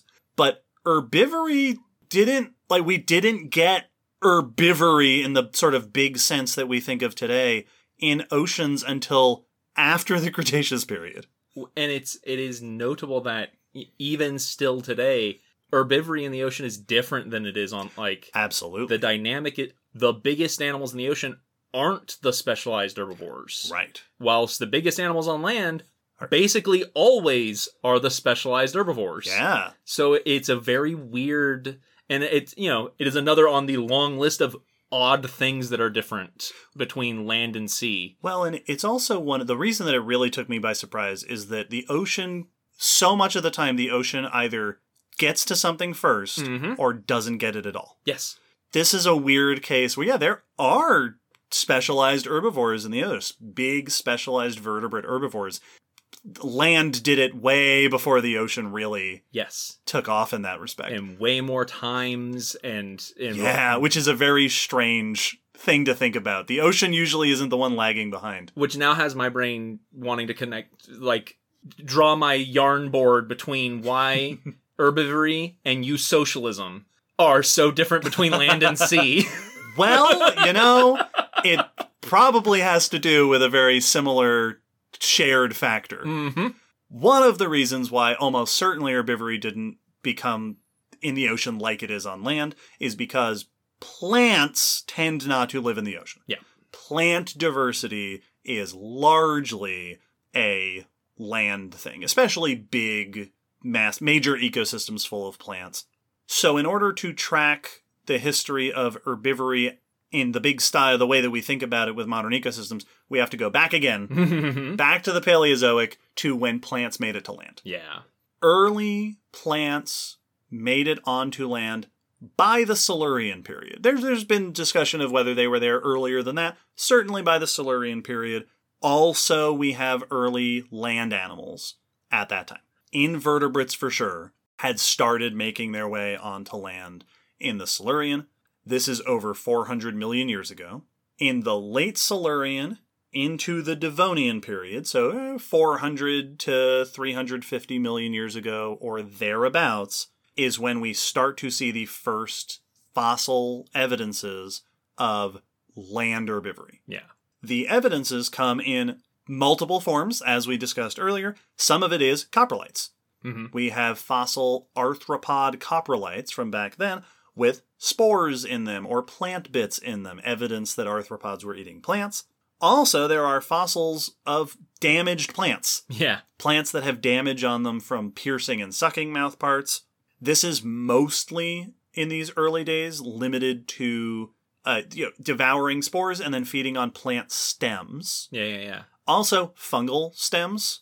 Okay, yeah. That's not what we're talking about today, but that's also in there. Like prototaxites and the big fungi back then were also getting pierced and bored into. Okay. As time goes on, plants start to evolve the more familiar features. roots, leaves, seeds, true parts of plants as we know them. Those have shown up by the Devonian period, and then there's a little bit of a lag, and in the Carboniferous period after that, we start to see damage on those kinds of features as well, indicating that they are being eaten. And we get more coprolites and gut contents showing that different animals are devouring plant stuffs. As we get more evidence of it, it also starts to appear on different parts of the plants. We get evidence of different styles of herbivory. So in this Devonian into the Carboniferous, we're seeing this expansion of types of herbivores among invertebrates. It's just becoming more common and more diverse just bit by bit. I also saw a note in one paper that I read that in the Carboniferous, we also start seeing things like fossil leaves that have little hairs on them, which are often defensive structures. Yes. They're often, they can be like a physical obstacle, but they can also be associated with glands that secrete various chemicals. Toxins and saps and stuff. So we may also be seeing the origins of plants defending themselves against herbivores. Another clue that that's what was going on. Yes. These early herbivores were mostly and most likely myriapods, so millipedes, centipedes, and their early ancestors. Arthropleura, the famous giant millipede of the Carboniferous, I believe has been found with plant bits in gut contents. Makes sense. Early arachnids, I saw mites mentioned in a number of discussions, and early insects. Yes. This diversity continues to expand, both in terms of those groups become more diverse, as we have discussed before, episode 99, Evolution of Insects. Also, 123, we talked about spiders. Yeah. So if you want your arachnid fix. So as we're in the Carboniferous and then the Permian period, the late part of the Paleozoic era, we are now seeing this expansion of herbivorous groups of invertebrates eating all sorts of different plants. Yes. As new groups of plants appear, they start becoming part of the herbivorous diet. Later on, when we get to the Mesozoic era, we see the rise of flowering plants. That's episode 57, and the expansion of flowering plants coincides with massive diversification in tons of insect groups. You get your orthopterans, grasshoppers and crickets and such, see big radiations, the true bugs, beetles, ants, bees, butterflies. Insect diversity is tied very closely to diversity of plants in their environments. So, unsurprisingly, the earliest herbivores in land ecosystems are invertebrates. Arthropods seem to be making up a huge portion of this. They're absolutely are probably worms and gastropods and things getting in on that as well. And then eventually, vertebrates catch up. Yes. Vertebrates, fish, make it onto land in the Devonian and give rise to the earliest tetrapods, our earliest land-dwelling vertebrates. Episode 77, Fins to Feet. Like those earlier ecosystems we discussed, the earliest tetrapods on land, your acanthostegas and your tiktaalics and things like that, seem to include lots of carnivores, scavengers, probably omnivores, but again, herbivory isn't a thing that is present in a big way right off the bat. Herbivory is a specialized lifestyle. The earliest signs of herbivory in tetrapods seem to start showing up just over 300 million years ago. By this point, plants have absolutely taken over the land. You've got your big forests and stuff. Invertebrates, early insects, and others have already been doing the herbivory thing for a while. And then vertebrates start getting in on that action. We start to see some examples of vertebrates that seem to have specializations for herbivory. Animals like Desmatodon and Diadectes, which are classified as among the earliest amniotes or near amniotes. So amniotes is the group that includes reptiles and mammals. Edaphosaurids are early members of the synapsid lineage, which is the lineage that eventually includes mammals later on down the line. These animals often have very distinct looking teeth. Yeah. They'll often have incisor-like teeth in the front of the mouth that project forward a little bit, which seems to be very good for nipping up plants.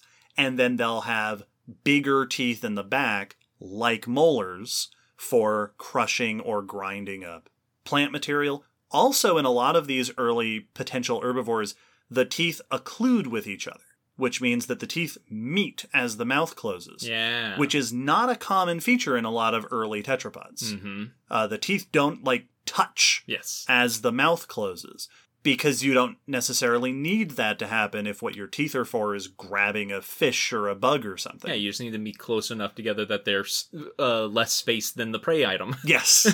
But if you're chewing up plants or snipping plants or crushing plants, that occlusion between the teeth becomes more and more important. Yeah. Some of these early animals also show patterns of wear on the teeth that suggest grinding motions. Nice. I saw specifically mentioned forward and backward patterns of striations on the teeth that suggest that they were doing some sort of chewing, grinding up their food. We actually mentioned earlier in a recent episode, there was a study from this year that reported potentially the earliest signs of herbivory in synapsids specifically. Nice. This was an animal called Melanodaphodon from the late Carboniferous of Ohio, which have skull end teeth that seem to indicate herbivorous habits. And another feature that is seen in a number of these early, maybe, herbivores is that they tend to have big bodies. Mm-hmm. They're more barrel-shaped, like we see in herbivores today, where they may be expanding their digestive tract to make room for the microbes that they need to digest those plants. Yes, yes. Well, that's why I always love that famous comparison between Dimetrodon and Edaphosaurus. Edaphosaurus, Yep, yeah. that's the other one. Yeah, they always compare them because one is they're very similar overall shaped organisms. Yeah, they even have the big sail. And then one is clearly built to chase things down and chew animals up. This one has a giant head and a smaller body, and that one has a tiny head and a big body. I love it. It's such that's probably one of my favorite go-tos for herbivore predator. You might not be familiar with both of these, but this is what we're talking about. Yes. Now, in the early history of herbivorous vertebrates, it can be very difficult to tell. We rely on physical anatomy, which can be helpful, but can also be misleading. Mm-hmm. One paper I was made this exact point and pointed to an early reptile called Proterosaurus that has teeth that you'd expect of a carnivore, but has been found with plants in gut contents. Yeah. Yep. It is also very difficult to distinguish omnivory from herbivory. Yes. Were you eating plants sometimes, or were you getting more and more specialized towards plants? It is very likely that omnivory is a prerequisite to herbivory. Yeah. That the ancestors of herbivores were eating a bunch of different things, including plants, and then gradually getting more specialized in plants. That study we mentioned with Melanodaphodon, that early synapsid omnivore/herbivore, also noted that it's possible that durophagy was important in some lineages in evolving herbivory, eating hard things. Yes. Right? Eating snails or bugs or stuff that require you to crush stuff with your teeth may have provided a morphological adaptation that then became helpful in some lineages for eating plants. Yeah, if you can crack a snail, you can crack a nut. Right. Well, maybe. Yeah. If you can grind an exoskeleton, you can grind a leaf. So we start seeing hints of these herbivorous adaptations and habits in the late Carboniferous, and then in vertebrates. And then we move into the Permian, and tetrapod herbivores become much more widespread and common.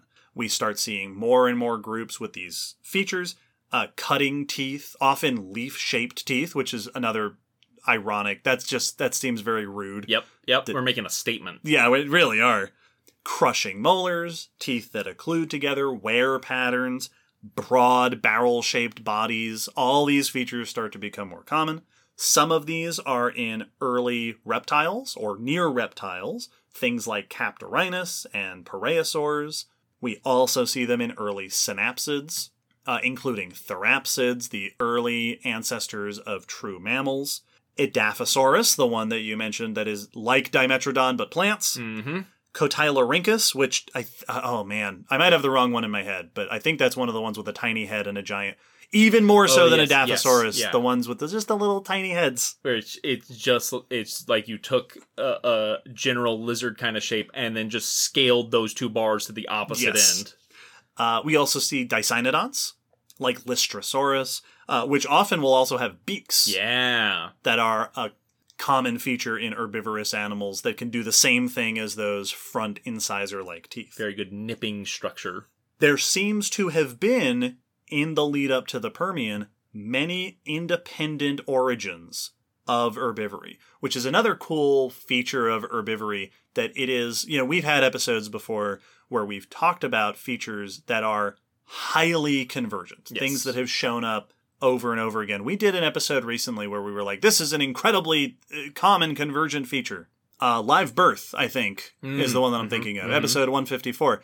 Herbivory has evolved over and over and over and over again. This is a feature that has shown up convergently in tons of different groups, and that is in full swing back in the Permian period. Diets are interesting that way, because that happens with a lot of diet specializations, that you see groups go, I also can eat this, and this lineage is going to get real good at it. Yeah. We also start to see divergent patterns of evolution, different approaches to herbivory. Yeah. So some of these early herbivores have teeth that I've seen related to iguanas, which are some of our top herbivorous reptiles in the world today. Yes. Which are for cropping and shearing of plants. Whereas others back then have more crushing and grinding teeth, which is a lot like what we see mammals doing in particular today. Yeah, yep.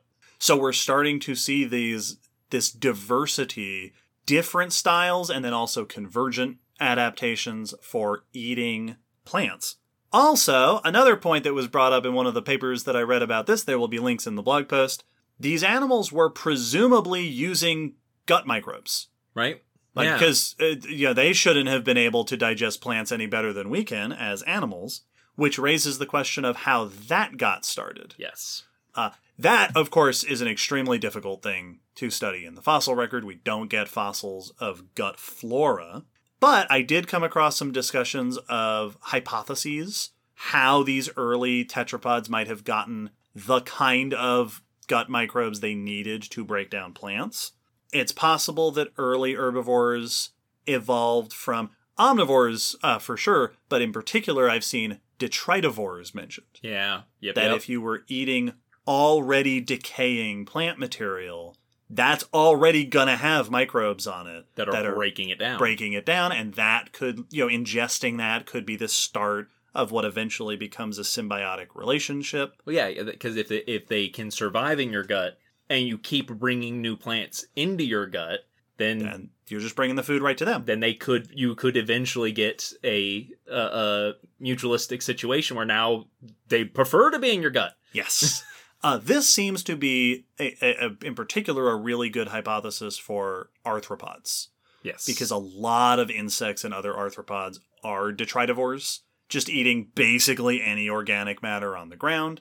You can easily see how they might have picked up microbes. And in that respect, another hypothesis for how vertebrates might have gotten started is eating arthropods. That's what I was thinking. So if you're eating animals that are full of these microbes, then you're bringing them into your gut once again. Yeah, that is always such a fun and bizarre concept when a key fundamental aspect of your life is based off of getting something from the prey you eat other than just nutrition. Just food, yeah. You're actually picking up something you need. We have lots of toxic animals that do that, but the idea of the earliest, beginning dedicated herbivorous vertebrates needing to eat enough insects to supplement, and be able to digest the plants that they also take in is fascinating. Yeah. And I've seen it pointed out in some of these studies that a lot of these groups of early tetrapods that became herbivores are closely related to groups that seem to be insectivores. Yeah. So it seems very likely that some of these groups may have evolved from ancestral insect eaters, and that could be a pathway through which they were getting those microbes that eventually became irreplaceable, that eventually became inextricable. Yes. That's part of your gut flora. Yeah. That's very cool. And it's especially notable because, nowadays, it is a built-in thing to the life cycles of plant eaters. Mm-hmm. But they still have to get those gut microbes. Yeah. Like, usually from the parents, but sometimes other sources, but like, they are not born with them, that you have to be colonized, and then you have them. So this would be the earliest version of that, but you were getting it from your outside environment. Yeah. Oh, that's cool. I like that a lot. Like all the other stuff with herbivory, that probably happened many, many times. We see this big diversification of different lineages evolving herbivory, and it is no coincidence that in the Permian, especially in the later Permian, is when we see the earliest fossil evidence of truly modern-style ecosystems. This is the earliest period in Earth history where we get truly big land animals. Yes. And it is also the first time in Earth history where we get truly big land predators. Because, like we said before, you can't have big predators if you don't have big herbivores. And you can't have big herbivores if you don't have those specializations that allow you to really take advantage of the energy and nutrition that you can get from plants. Man, what were their guts doing? Were you fore or hind gut? Like, Oh yeah, probably all sorts of different strategies. Man, I would love to know that we had the same kind of like split of a bunch of them doing one, a bunch of them doing the other back then too. So we've got our earliest herbivores in the ocean of varying types, arthropods eating plants starting in the mid-Paleozoic, and then tetrapods catching up by the late Paleozoic, and then giving rise to modern type ecosystems, from which point herbivores take over the planet. Yes. You just get all sorts of different lineages of herbivores specializing in different types of plants, different types of environments, and shaping ecosystems as they go. The Paleozoic is followed by the Mesozoic, which was home to tons of very dedicated large herbivores, notably dinosaurs of all different kinds. And then the Cenozoic, the age of mammals, is able to be the age of mammals because there are all sorts of dedicated mammalian herbivores on land, and then also some in the ocean. Yes. Joining the new diversifications of herbivorous fish. Finally getting in on the act. Now, one of the other things, because there is so much of this complex evolutionary history with herbivores, there are a ton of studies that have looked into trends in the evolution of herbivory. Where do we see convergent traits? Where do we see differing approaches? I'm not going to go into every example that there is because there are so many of them, but I want to mention a couple of the sort of famous groups that have been looked into for these patterns of herbivory evolution. One of the groups that has been studied the most for this, and indeed one of the most famous groups of animals, including herbivores, are dinosaurs. Yep. Herbivorous dinosaurs have been studied intensely with an eye towards how were you evolving herbivory. Well, almost every major group is massively herbivorous. Right. When you think of dinosaurs, they were doing it in tons of different ways. Yes, and herbivory originated in many different groups in dinosaurs, which evolved different approaches to eating plants. Sauropods, your big long necks, and the herbivorous theropods, your bipedal velociraptor-esque dinosaurs, often have smaller skulls with simpler teeth and relatively weak jaws, scooping up plants that were easy to do that with, while many of your ornithischians, your ceratops, your horned dinosaurs, your armored dinosaurs, your hadrosaurs, often had big skulls and jaws, very complex teeth, and often very powerful bite forces. Yes. We discussed earlier this year, one of our news items was on a study looking at how herbivory originated in different groups and noting that some of them started out by modifying the musculature around the jaw, others the way that the jaw moved. So you had all these different adaptations that went into getting at ultimately the same sort of thing, eating plants. You all need to now be able to choose this tough material, but there are different ways to chew tough material. Yes.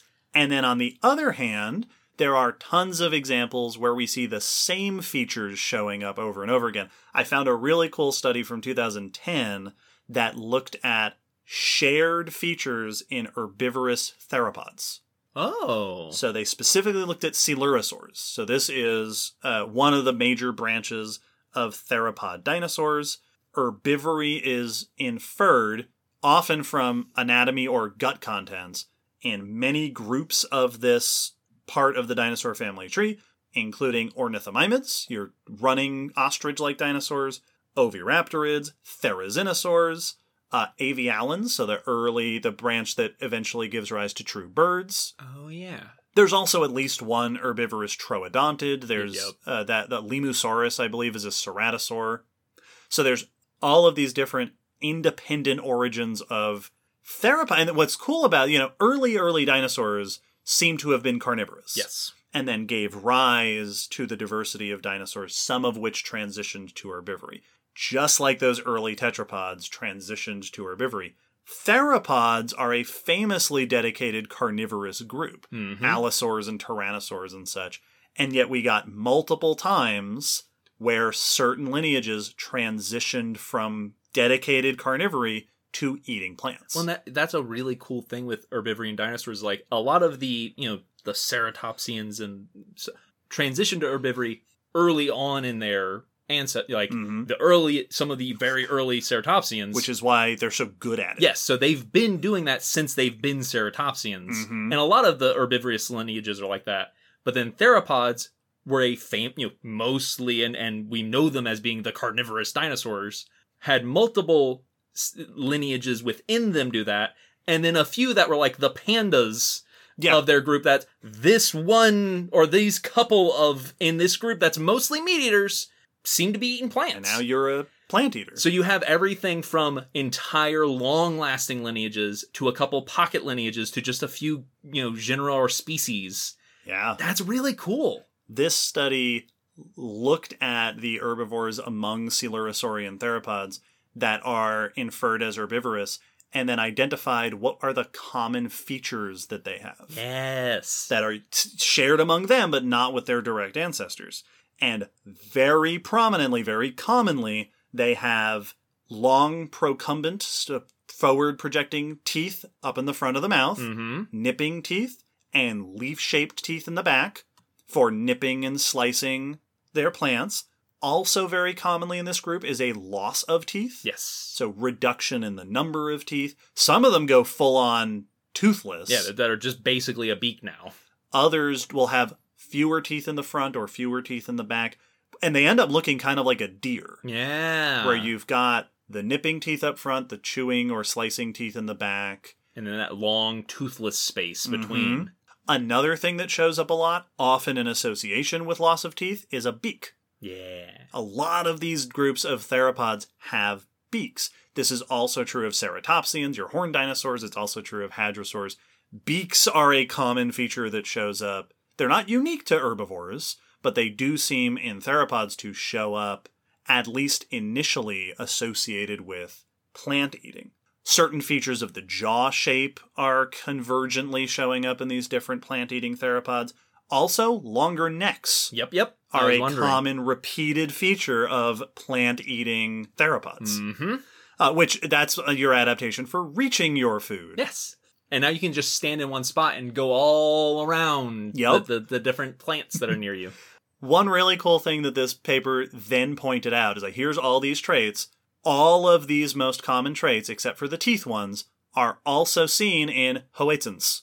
Our modern-day plant-specialized theropod coelurosaur dinosaurs. They do have long necks. They have longer necks. They've got those similar skull, jaw, neck features as the other herbivorous theropods. Ooh. So you get these really cool trends in some groups doing very different approaches to the same thing, eating plants, and then other times very different groups. We talked about in the Horned Dinosaurs episode, 87, that a bunch of the adaptations that they have for plant eating are very similar to ungulate mammals. Yes. With their batteries of crushing teeth and things like that. Yeah. Also, my brain just clicked with ostriches. Like, we call them ostriches, but like ostrich is a dedicated herbivorous bird nowadays. And the's a reason we call ornithomimids ostrich mimics. Yeah. They were probably... Oh, that's so cool. There have also been studies like this on all sorts of groups. I found a 2015 study that found similar patterns in fish. Ooh. They looked at 2 different species. They noted that among herbivorous fish, there are sort of 2 ends of the spectrum with herbivory. Some eat lots of food and have very little microbial digestion going on, Okay. while others eat more slowly but have more dedicated hindgut fermentation.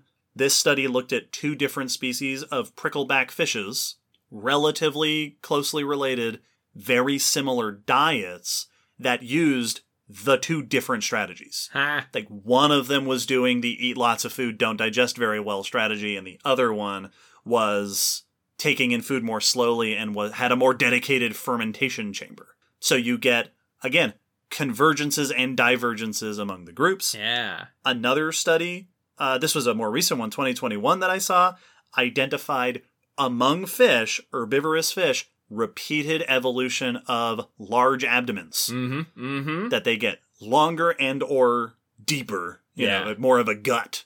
That is a feature that shows up over and over again in fish. I saw a study from 2007 that identified similar skull shapes emerging among different groups of herbivorous lizards. Makes sense. That their skulls were adapting in very similar ways, but that their jaws tended to be different. Huh. So the top of the skull was doing very similar things in adapting for eating plants, and the lower jaw was often doing slightly different things to achieve the same end of eating plants. Oh, that's weird. You get these really cool patterns of convergence and divergence. That's like if you had a bunch of scissors where one blade was the same in all of them, but the other one was different, but they were all able to be scissors. Yes. That's weird. And then there's one other group that I want to mention as a group that is famously studied for this idea of how do you evolve herbivory, this transition from not being an herbivore to being an herbivore. You have already alluded to them. There is a group of mammals called carnivorans. Yep. They are named for eating meat. This is the group that includes dogs, cats, bears, weasels, pinnipeds, your seals and sea lions and such. Several times in the evolutionary history of the carnivorous mammals, different lineages have become herbivores. Yes. Dedicated herbivores. Almost certainly the most famous, I mean, the number one most famous example of this, which you already mentioned, are giant pandas. Absolutely. That is a bear that has become an almost fully dedicated herbivore. Yep. Very similarly, red pandas. Yep. Red pandas are in their own family, Ailuridae. Their ancestors are carnivorans, just like all the other carnivorans.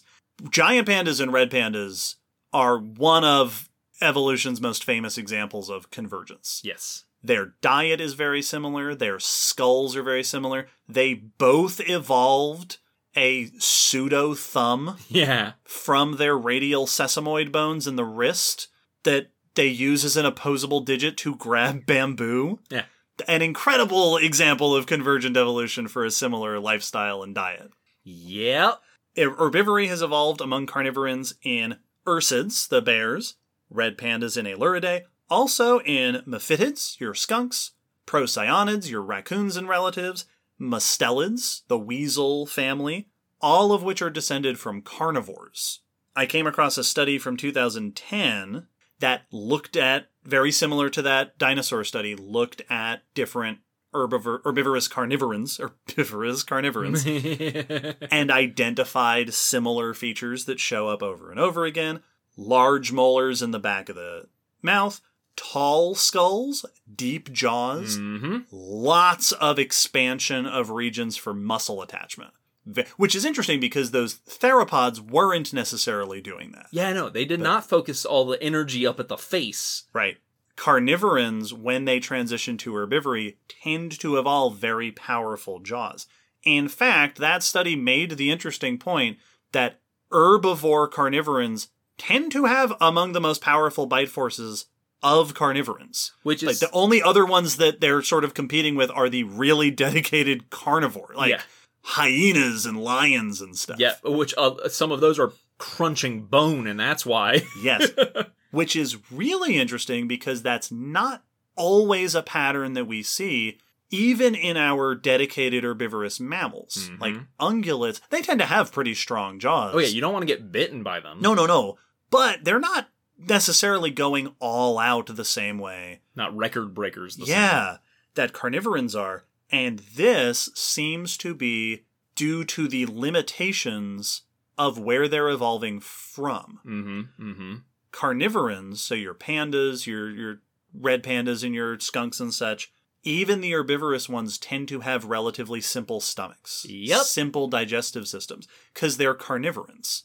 That's either that's something that hasn't changed yet in their evolutionary history or can't change for some reason. Yeah. That there's some sort of restriction.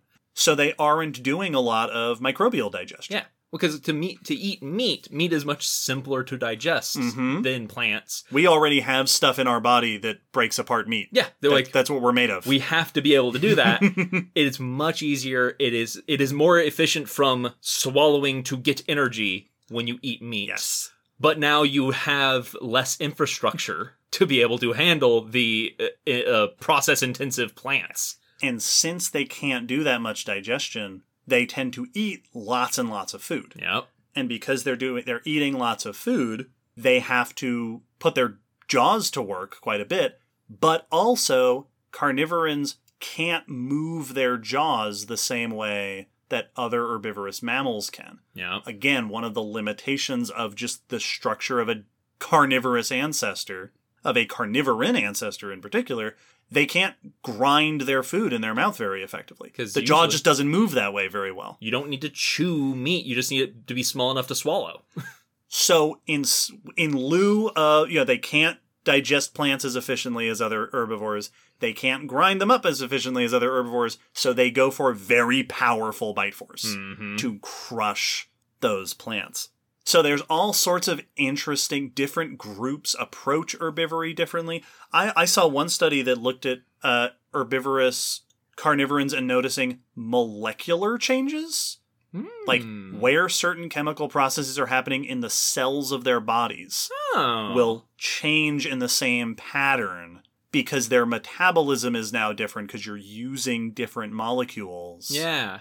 So, like, certain processes are now happening in different parts of your cells, and that shows up again and again. The evolutionary patterns in herbivorous animal evolution are really, really cool. Yes. Fascinating. Well, and it's also fun because, we've mentioned that there are different ways to be an herbivore, but we've also listed some very blatantly distinct of, like, strong bite force, basically no biting, grinding biting. Yep. Like lots of digestive adaptations. Basically no digestive adaptations. And that it's all just it's got very much that sort of Venn diagram feeling of like you have to accomplish the same thing at the end of the day, and you can focus in on these different categories however you want, but one will take away from the other because you can't focus in all of them all at the same time. That's right. not and so it's got very much that you can get to the end goal, but some things are going to be more specialized or better than others. Yeah, and some groups, you might not be able to evolve certain adaptations depending on who your ancestors are. Theropods weren't evolving ceratopsian skulls. Yeah. And just like weasels are not evolving horse skulls, you're limited by what you're already working with. Which makes me wonder, like, if we were able to zoom forward and still had pandas way into the future, how would how sloth-like will you become? Yes, giant pandas. If we get a lineage from the pandas that become a dedicated herbivorous group, would we end up seeing them shaped more and more like ungulates, or would they still be doing a weird own thing? Yeah, very cool subject. Very important aspect of our modern ecosystems. Like we said, they would not be what they are today without all these variety of herbivores. This is another one of those episodes that I like to think puts a lot of our previous episodes into context. Yes. So now every time we've mentioned plant eaters, here's a little bit of that extra context for how they got that way and why they are important. Thank you, listeners, for joining us on this exploration of this fundamental aspect of Earth ecosystems. Thank you to those who requested it. Before we wrap up for the episode, we have one more thing to do, and that is our patron question. One of the benefits that our patrons on Patreon can receive is the ability to submit questions for us to answer on the podcast. Will, what's our patron question? Our question is from Lucy, who asks, why does eating and breathing share a passageway? It's often dangerous. That's true. It sure is. Yeah, I like that this is also related, in part to today's episode discussion. Yeah, we eat and breathe through the same hole. Yeah, tube. In our face. And it's an interesting question. Why is that, especially since it can happen that they kind of get mixed passages? That if the thing headed that's supposed to go to one goes to the other, it's bad a lot of the time. Right. I think that now this is a whole big discussion, but a big part of this comes down to, I think, a couple of things. One, convenience. Mm-hmm. Right? Why have two holes to bring in stuff when you can have one? You save energy. Now you've got all these muscles and structures that can do two jobs. Yes. Instead of one. But also ancestry. Yes. Fish, we don't often think of it this way. Fish also breathe and eat through the same passageway. Yep.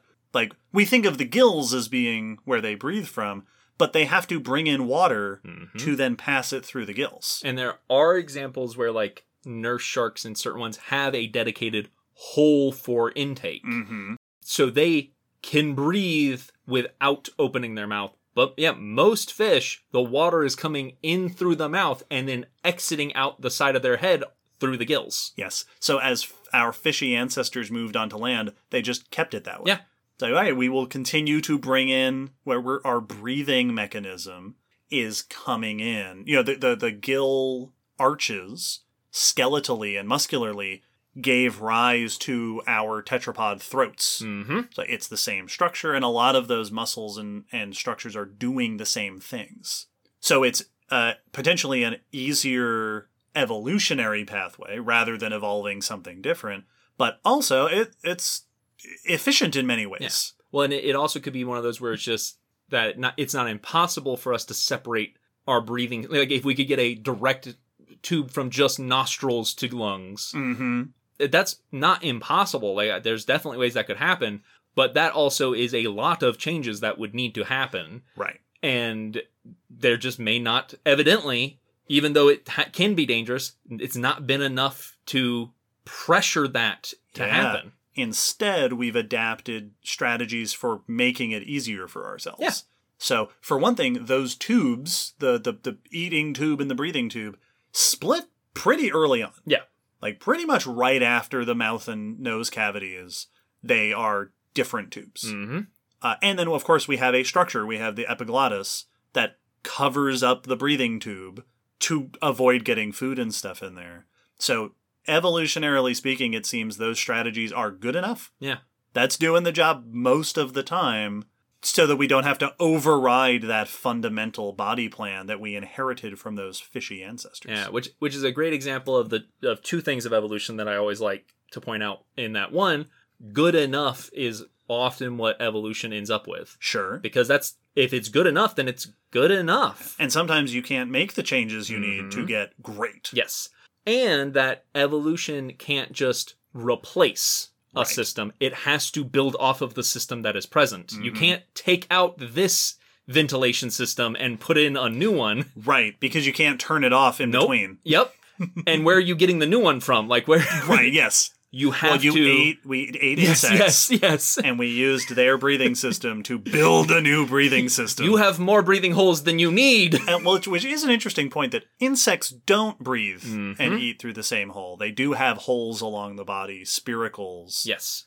Which, like you said, would possibly be super convenient for us, but that's just not how our bodies are structured. Yes, and it probably wouldn't work with the metabolisms we've built from our current breathing system. Right, exactly. So you have to build off of and reshape what you already have. You can't just idealize what would work better, because evolution doesn't have a brain, so it doesn't know about that, and you would have no way to get from A to B. Evolution makes brains. Yes, exactly. It does not possess one itself. Lucy, thank you for that thought-provoking question. A very fun one, and also it ties nicely into our discussions toward the end of this episode. Absolutely. Thank you to all of our patrons who support us on Patreon. Thank you to everyone who supports us in any way, shape, or form, financially, or submitting episode requests, or just telling us that they like the podcast and making us feel good. Mm-hmm. As always, there is a blog post on our website after this episode that will have additional links and images and stuff to support your learning experience. If you'd like to get involved with the things that we do, we've got a Discord, we've got social media, we have a topic request form on our website. There's a link in the episode description that you can follow. All sorts of ways for you to join us. Don't forget that Spooky is around the corner. Yeah. We will be, we're going to have so much fun with Spooky this year. Also, we are but when this comes out, thank you to everyone who we assume has come to our DragonCon panels. Yes. It was great to see you. We really appreciated seeing you there. And if you're now a listener, welcome. And thanks for joining now that you after DragonCon. We love when that happens. If you're optimism. If you're, yes, thank you to all of our new listeners who saw us. It's hundreds. So many. Hundreds of them. I didn't realize I would ever have to count this high. Didn't expect that. The room, they actually had to take out a wall in the room for that one panel. It was incredible. Oh, memories. Yeah, we're making them right now. We release episodes every fortnight. Stay tuned. There is more to come. Incidentally, episode 175 is not too far from here, which will be a plants episode. This was almost like an intermediate plants episode. I had to try. I intentionally not stealing Allie's thunder for our upcoming plants episodes. Just say it all now. Your move, Allie. Yeah, to get it all out of the way. I'll make Allie come in here and talk about fish.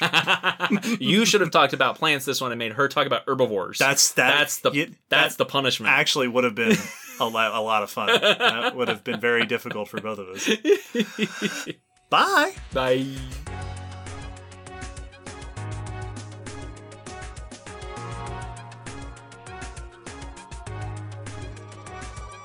Thanks for listening to the Common Descent podcast. You can follow us on Facebook, Twitter, YouTube, and check our WordPress blog for pictures and links after each episode. Huge thanks to our patrons whose support helps keep this podcast running and who get access to bonus goodies on Patreon. The song you're hearing is called On the Origin of Species by Protodome, which we found at ocremix.org. Thanks again for listening. We hope you'll join us next time.